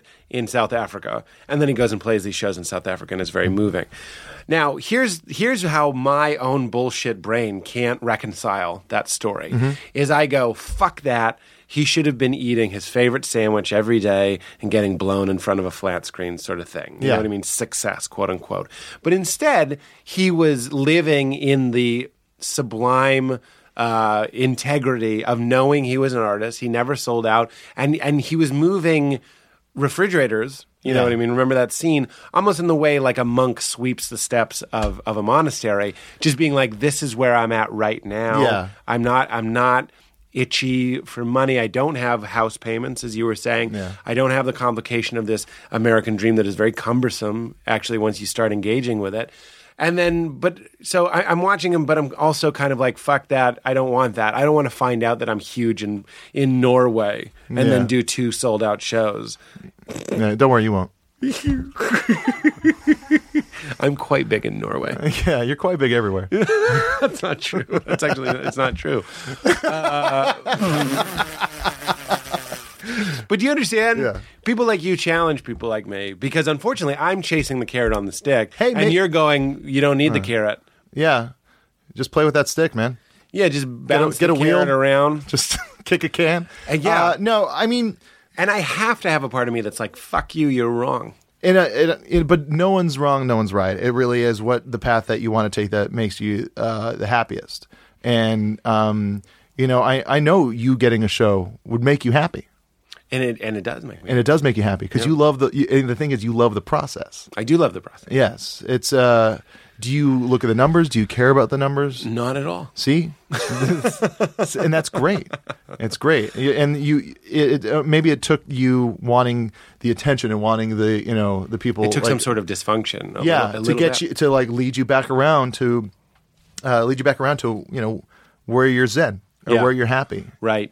For better or worse, I'm not happy moving refrigerators. Yeah. You know what I mean? I'm not either. I want enough money to buy the stuff I want. I want enough money to go on record. It's funny because, like, as much as we've talked about money, and I do believe we have that in common, it has come up a lot in this conversation. Yes. Which isn't a bad thing. I have no judgment on that. But I'm like, I do hear that bell ringing, the story of you and Deanna moving to another place to relieve the burden of money, you wanting to keep enough. You almost do sound like a musician. Yeah. I'm not saying that in a bad way. Or like an artist. You sound a little bit like that artist mentality of like, we have enough to keep making it. Yes. For another month. Yeah. Well, that's probably a good place for an artist to be. Yeah. I have. I got my nut.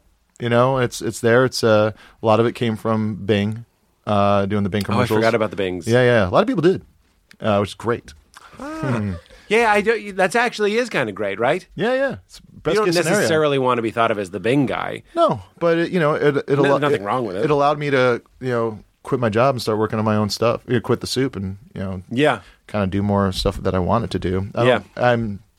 It's as far as companies to be involved with. Like I don't care either way about which engine I search on, but Microsoft isn't that evil of a company. It's That's their search engine. the Microsoft is the parent company of Bing, and that company does a lot of good stuff. We got so I could rationalize it in that way, but I understand. But either way, it's like I did a thing for money, and I've done stuff for money, and I'll have to do stuff for money that I don't want to do in the future. Right. But as long as it's in the realm of comedy, that's what's most important, and as long as I'm not starving and I can buy stuff that I feel like I want. See, that's my plain view Yeah. in me right now is going like, I'm not saying I'm right. I'm going, you need more. You know what I mean? It's like, Are you saying need, I need more, or are you saying No, you need more? that's my own voice talking to me. Yeah. It's like, you can't just have a nut. You got to have honestly, it's one of the reasons why I relate to those big alpha characters. It's like you got to have when Walter White says, "I'm not in this for money. I'm in this to build an empire." Yeah. And ultimately, I don't know if Walter White was unhappy. I think at the end that we're supposed to believe. Spoiler alert! No real spoiler, but I just think at the end we're supposed to think that he was happy. Yeah.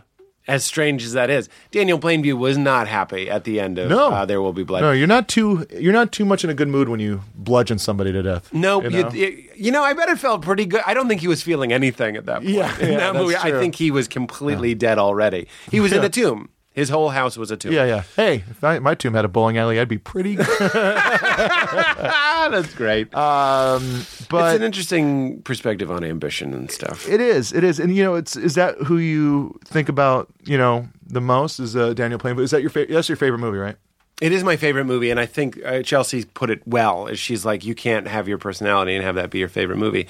And I was like, well, that's because that movie clearly speaks to the real personality of Pete Holmes. Well, I would say one of my main revelations, my own personal revelation in doing the show, and one of the main messages that I want people to hear is that we all need to be okay with the different sides of ourselves, and we need to respect and honor each of them instead of homogenizing yourself and ironing it out and just being a fucking tucked in sweater youth pastor. You know what I mean? Get that shit out of here. Yeah. But the truth is that I do have like a guy that's just like.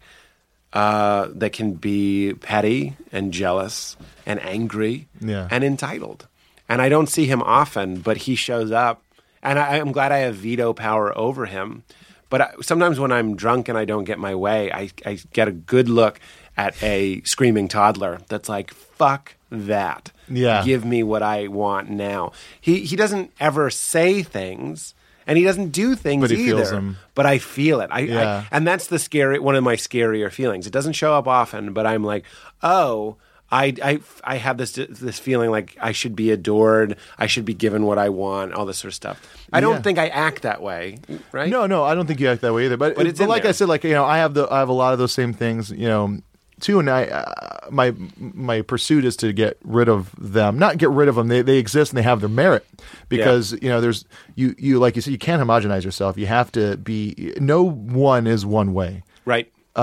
It's just impossible. Like, the brain will think of 3 different versions of everything you can be. Yep. And I think your success it comes from a real honest place of wanting to spread joy. I hope so. And yeah, and that's the feeling I get. It's just you're really good at it, and then if I feel like you brag about it, but it's just you being excited that you're able to do it so well. Right. Yeah. That's so kind of you to say. I think that is it. I think there's a let's have fun, and then also you're okay. Yeah, you want to know a weird thing too? But you're okay too. Yeah, I am fine. No, I want you to know that I think you're more than okay. Thanks. That you're. Here's the thing. Lovely. Here's a weird thing that happens to you that doesn't really happen with me and with any other person is that the longer I don't see you, the more I tend to be irritated by you, and then we'll run into each other, and then I'll walk away going, I was like, what was wrong with me? Yeah. Pete's like a good guy. But that's that's exactly how I'm with you. It's a weird thing. It's really odd. And it's because, and I know maybe we've made this point, is that I am just that fucking stupid idiot blowing a horn and being heralding his own arrival. Yeah. And to me, you're the guy that goes, no one look at me. And I go, I can't have that. because when I was you, that's when the pain followed when I was like you. Yeah. You build up walls and you work out. I don't literally work out, but junior high was a rough time for me. Yeah, same here. Teased a lot and didn't really make friends. Yeah. And that's that's where the cruelty comes. That's where Plainview, your id, you know what I mean, or your ego really goes I'll take it from here because this little puss guy can't take it. He's not going to be able to take it anymore. So let's get him his own show. Yeah. Let's get him fans. Let's get him whatever influence. Yeah, but at the same time, shows can only ever last for so long. Of course. And when a show ends, does that mean you're not successful anymore? Not necessarily. There you go. It's also the perceive. It's really just it's all perspective. Everything is. It is. The fact that Jimmy Carr, who's a huge tabloid-worthy celebrity in the UK, can come and just be another guy on a show at the Meltdown or anywhere else in the States.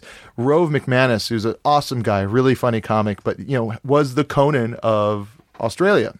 Had his quirky, weird show for 10 years, ended it, and it comes out to here, and he's just another dude. And it's and to say it's out here, oh, you're not successful. No, but he is successful. Similar to going from Chicago, where we all thought we were the shit, going to New York. That killed a lot of guys, the starting over of it. Yeah. And then even coming out here.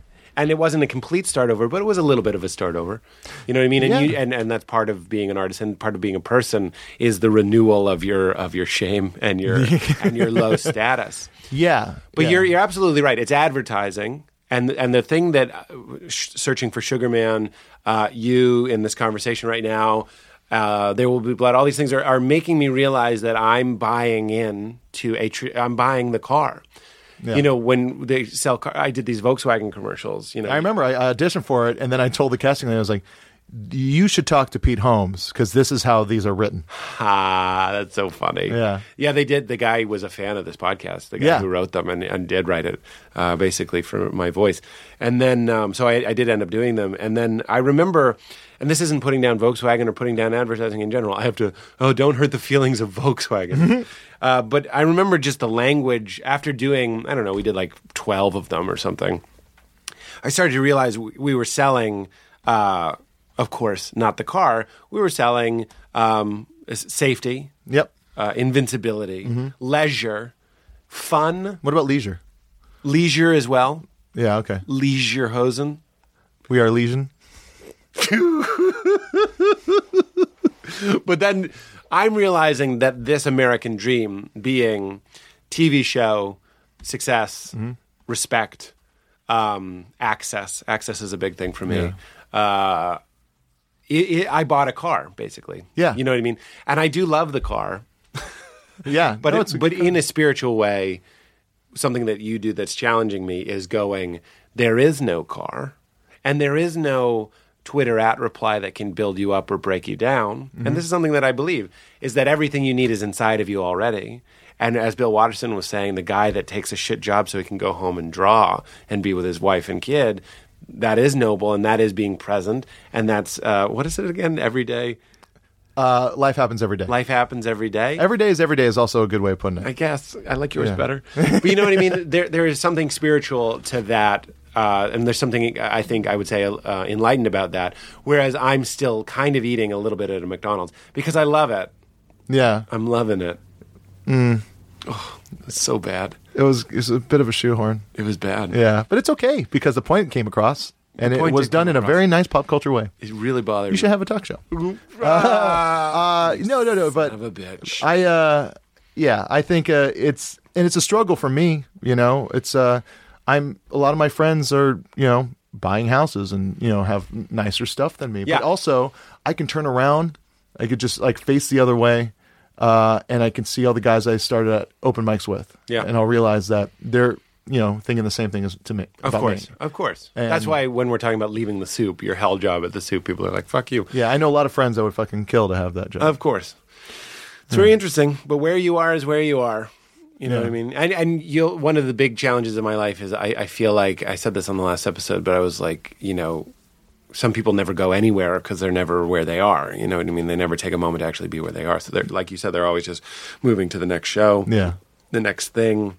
Okay, I have my own TV show. Am I gonna host SNL? You know what I mean? Or am I gonna be a success? Or am I gonna get renewed? It's always the next sort of thing. Yeah. And then I hear my mother's voice, and I'm like, she's like, money doesn't buy happiness, but it helps. That's something that she always would say. Yeah. It just but it doesn't buy happiness. It buys the shot of whiskey. Yeah. Which is temporary. Or it buys a pool. Or it's a Band-Aid is what it is. It buys the tank of gas that took you to the lake. Yeah. That's one of the things that I think is really interesting about money is you can use it to do really crunchy, free things. Oh, totally. But it provides you the leisure, the leisure. Yes. To have that Thursday off. Yeah. And we do go to whatever park that was where we all went through the Frisbee around and stuff. That's a glorious thing. Yeah, there was a time where Dee and I were talking about figuring out the backyard of our place and bills and all this stuff, and I could do this or we can do this, and then we both stopped and I looked at her. I was like, remember when we were supposed to be punk? Remember when we were supposed to just not care about this stuff? And it's it's kind of a constant struggle. My heroes have always been kind of underdog kind of guys. My favorite movie of all time is Ed Wood. I haven't seen it. Ed Wood came out in 1994. It was starring Johnny Depp, directed by Tim Burton, Martin Landau. They worked together? Yeah. That might have been their first movie together.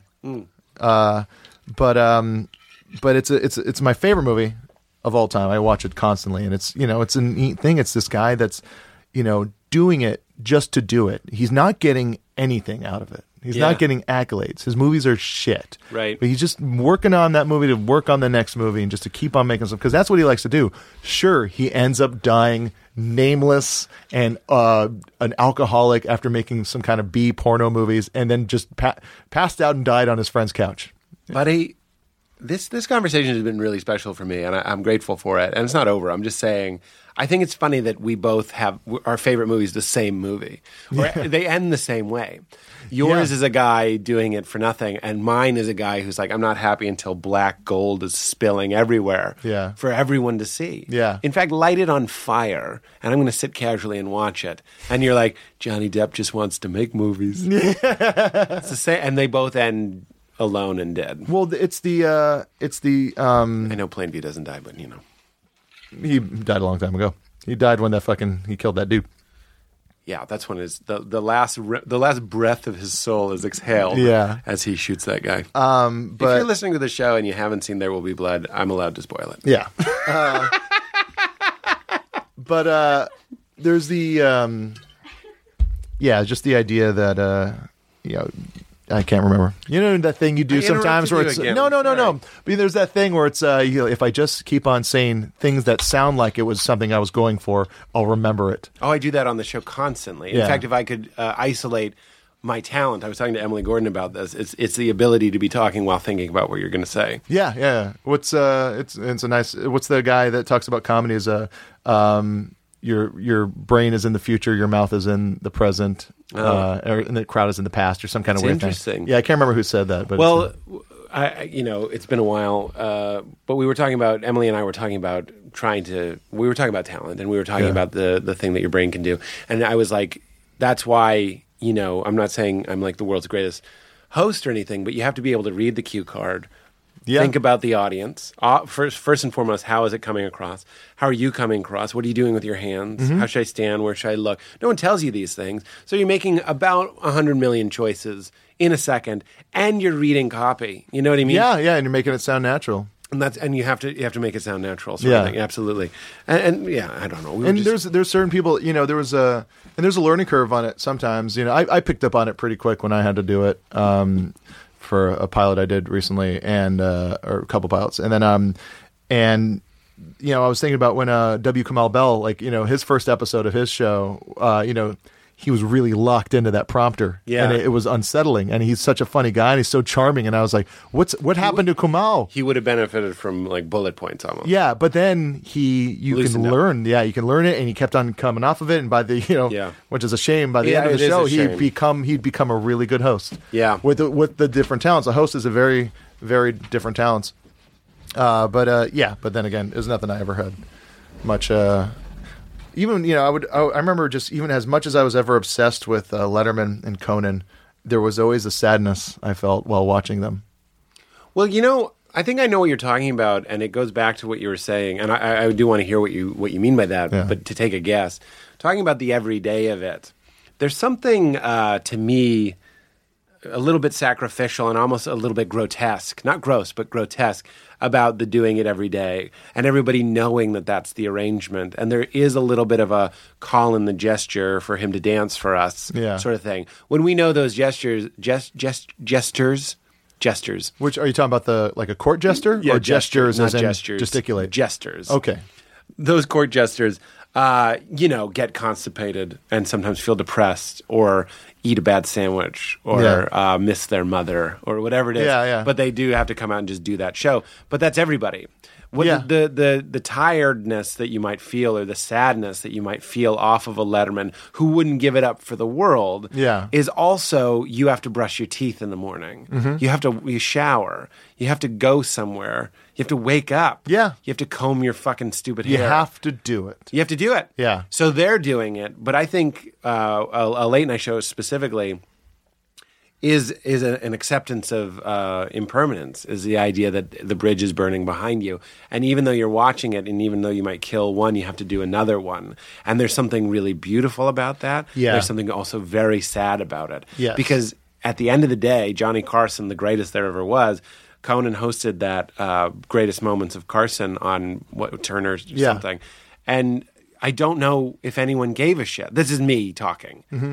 If anyone should give a shit, shouldn't it have been me? You know what I mean? Yeah. I actually don't want to watch that stuff because I don't want to end up imitating him. Yeah. But I believe, I don't think Conan would mind me saying, he did say something along the lines of, not no one gives a shit, but it's weird that not enough people pay mind when you're like, here's the box set of Johnny Carson. People are like, it's gone. Yeah. It's gone. Yeah. But that's all of us. It's not just Carson. It's everybody. No, and that is a thing where everything is going to go away. It's well, that's it. Yeah, everything goes away. And so why like there is get in no your show. head. You don't have it. I don't have a show. You know what I mean? Yeah. I have a show, but I don't. Yeah, exactly. It's going to stop, But this is real Zen stuff. It really is. Yeah, and that's kind of, Is that your thing? It's been this year has been me trying to Wrap achieve your Zen. brain? Really? Yeah, I think about it a lot. I try to meditate, but then I end up falling asleep. Sit up. Are you lying? Ooh, like you didn't. I was just think of taking naps.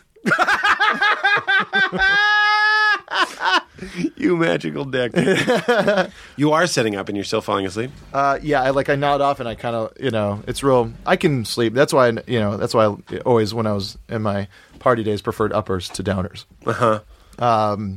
But I want to be happy and I want to accept the world around me, and I want to do my best to talk about without sounding insanely pretentious like I am now. I don't think you are. Have you listened to the show? But the idea, I mean, it can't be said enough, is every mystic and every enlightened person has always just tried to point you to the idea that it's right now. Yeah. We're talking about, if I get X, I will be happy. What I've heard you saying is a very Zen thing. There is no later. You know what I mean? Yeah. Daniel Plainview is going like, fuck that shit. Yes, there is. But he's like the least enlightened person ever. Yeah. But, the Buddha, see, there's pretension, is telling you to slow down. It's like all you have is this shower. Smell the soap. Feel the water. Yeah. You know what I mean? Like, slow down. Look at how many... Like, sometimes I do that in the shower. I look at the shower curtain, the rings, and they're little balls. I got one of those ball ones. And I'm like, in each one of these balls, there's a reflection of everything in the room. It's like this perfect... And you take something like mushrooms, and that wakes you up to the reality. Yeah. You don't need a drug. And sometimes I come across as this big mushroom advocate. But honestly, I'm just in favor of the thing that mushrooms kind of points you towards, which is... The water is amazing. The stillness is amazing. Yeah. The light is amazing. The reflection on the balls is amazing. Your own balls are amazing. Yeah, they are. They are. There's something, taking mushrooms and, I was in the desert once, place to do them. I didn't like the desert. It was a bunch of us hanging out. It was a good time. We had a great time, but but it wasn't because of the landscape. Yeah. But it was at night, looking up into the sky. And realizing that there's more, you can see more, there's more stars there than you can see. But for just a moment, you can see them. And it's like, it's only for these fluttering instances that your brain can comprehend how big everything is. That's great. And that is a mushroom beautiful thought. Yeah. And it's true that your eyes and your brain are doing a job constantly of prioritizing and filtering what you're seeing. Yeah. And when you do slow down, whether it be through meditation or a substance like, mushrooms, it wakes you up to the idea that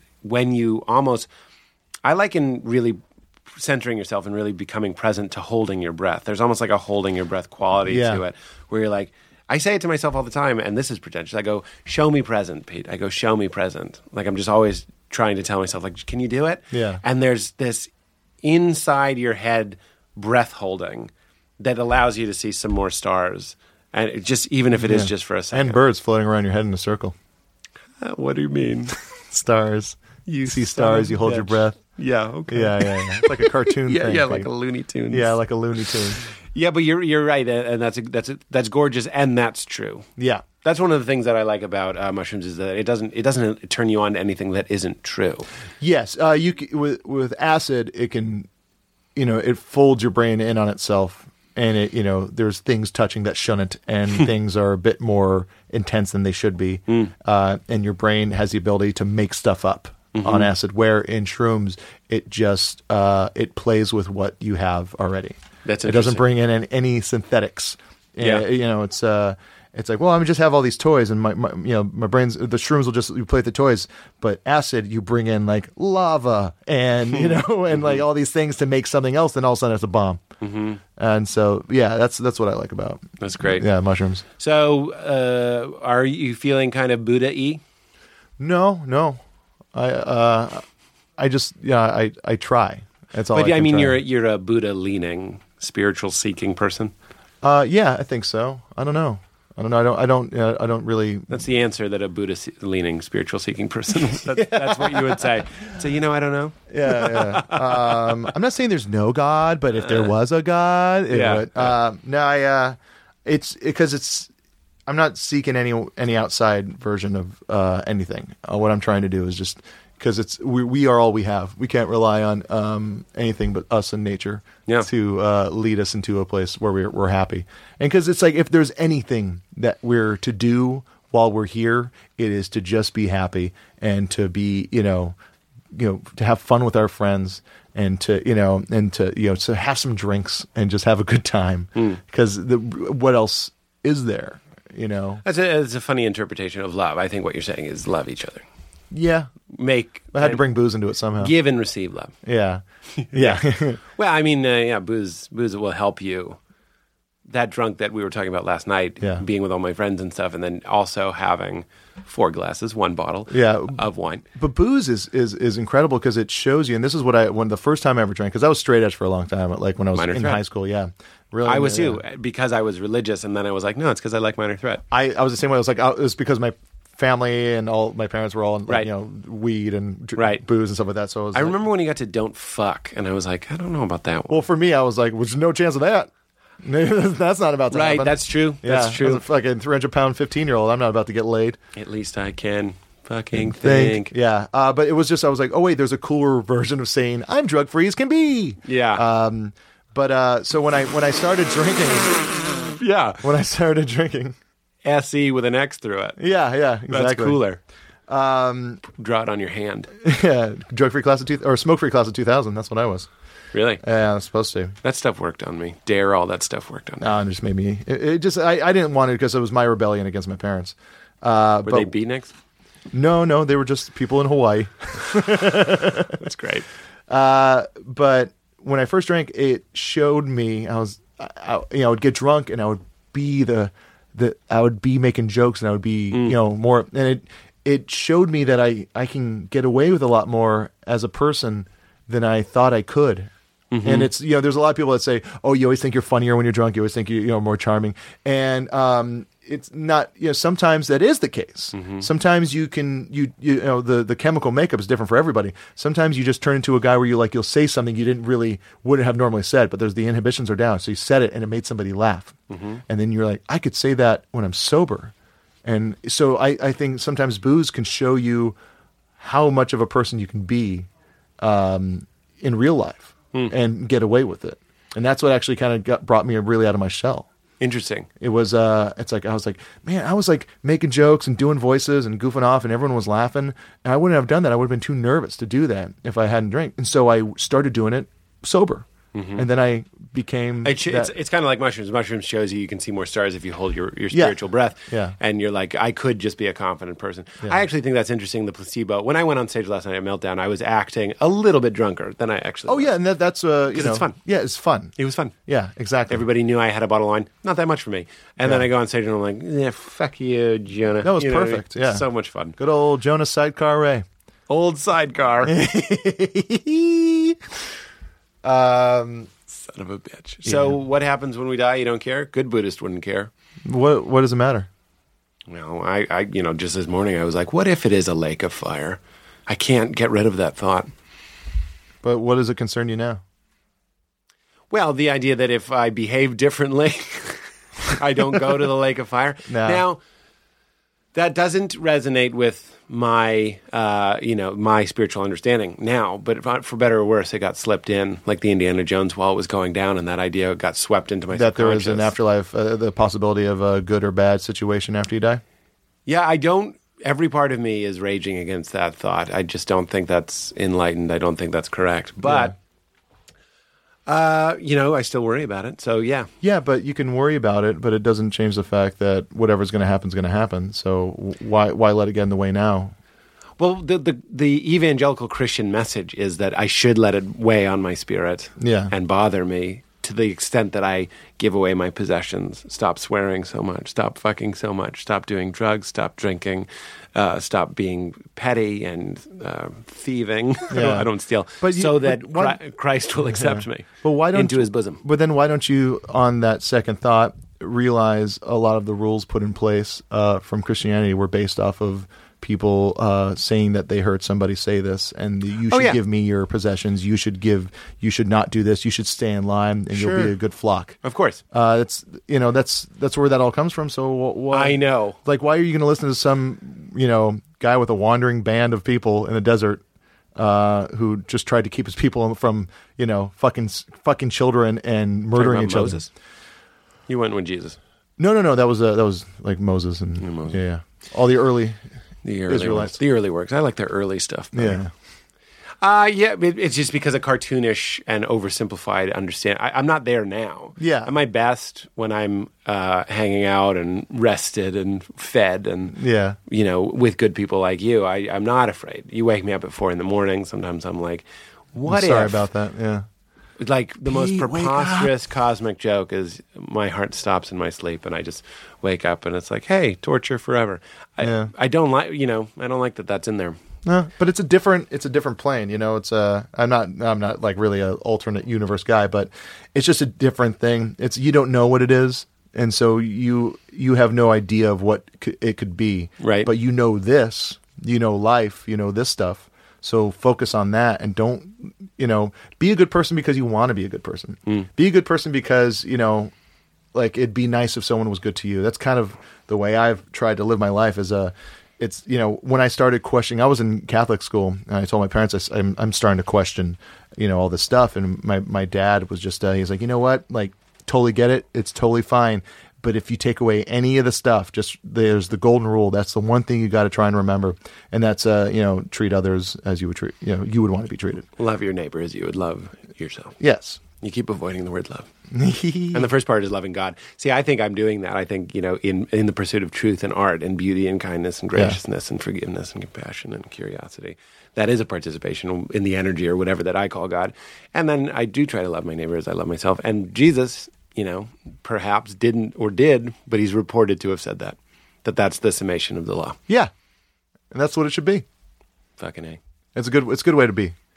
It is a good way to be. Yeah, like, sometimes where I've let people, crash on my couch, or times I've given people money, it's because the idea that I hope if I was in need someday, someone would do that for me. Yeah, what you do to the least of these, you've done for me. Yeah. Boom. Bam. Wow. Good stuff. Is that it? I don't know, man. I just end these when it feels right. It feels right. It does. I fear when I'm with guys like you, I always get scared because I step back on jokes and I just try to be honest. No, we haven't tried to make this podcast funny in weeks. I noticed. It's a break from me. Yeah. That's when people are like, don't stop doing the podcast. I'm like, I need these conversations. The TV show will be the more place for comedy, more going for gags, and hopefully some honesty too. Do you have a hardest time you've laughed story? Hardest time I've laughed? I don't know. It doesn't have to be good. It doesn't have to be good. I always tell people, some of the ones I like the most are just. Do you want the most recent thing that's made me laugh the hardest is that one time, I was outside of work when I was still at E, and Matt Myra was on Attack of the Show, and he was a little unshaven. He had a cigarette in his mouth, and I took a picture of him, and then I just I crunched the blacks on it, like I kind of did up the contrast, and so it made him look kind of horrific. And then I kept on. I posted it, but then I would redo it and crunch the blacks even more, and then he kept on looking worse and worse. And I would continue to do that, and then I started making... Were you posting it on Instagram? Yes. And then I started doing tiles of his face. And then I started making patterns and plaids out of this little picture. And every time it got to a point where I'd be on my phone laughing, and Deanna, my wife, would just be like, "Are you doing more Matt picture stuff?" She knew. And it's the worst because it's just a mean thing. Yeah. And then No, it just tickled you perfectly. it's so and it's funny. mean. You'd be surprised how often the story is something mean. Yeah, it was. Yeah. Yeah. It's good. It's good. Seeing someone fall is like one of my favorite things ever. That's Adam Pally. My shins. So good. I once was working at the ArcLight, those huge stairs coming down. I saw a coworker like slip on the middle one and just bump her butt on every step, like literally 15 steps down. And she was fine, but I ran up. I was like, "Oh my God, that was so embarrassing. Are you going to quit now?" And then I got suspended. You did? Yeah. For that? Yes. Yes, because it was inconsiderate. Oh. Yes. Very funny, though. Yeah. Are you going to quit now? That's embarrassing. I mean, are you okay? Your true self showed. Yeah, that's true. Well, say keep it crispy so we can get out of here. Enjoy your crispy. Oh. Keep it your burrito. Keep your burrito. Keep your burrito away from me, mister. It's the worst turn down. Hey, keep your burrito. Keep your burrito crispy. Keep your burrito crispy. Keep. Deep fried burrito. No good. No? No. You'd think it would be. Yeah, you would. Every time you see it on a menu, you think it's going to be good. Turns out, not good. Not a good one. Yeah. Well, you keep it. I'll say it. I'll say it for you. Keep it crispy. Keep it crispy. I'm the best. I'm the best. Thanks for doing it, man. Of course. So crispy. When it come to being fly, you can't get with me. Dreads hanging long down in Memphis on my grid. Now leaving Nerdist.com.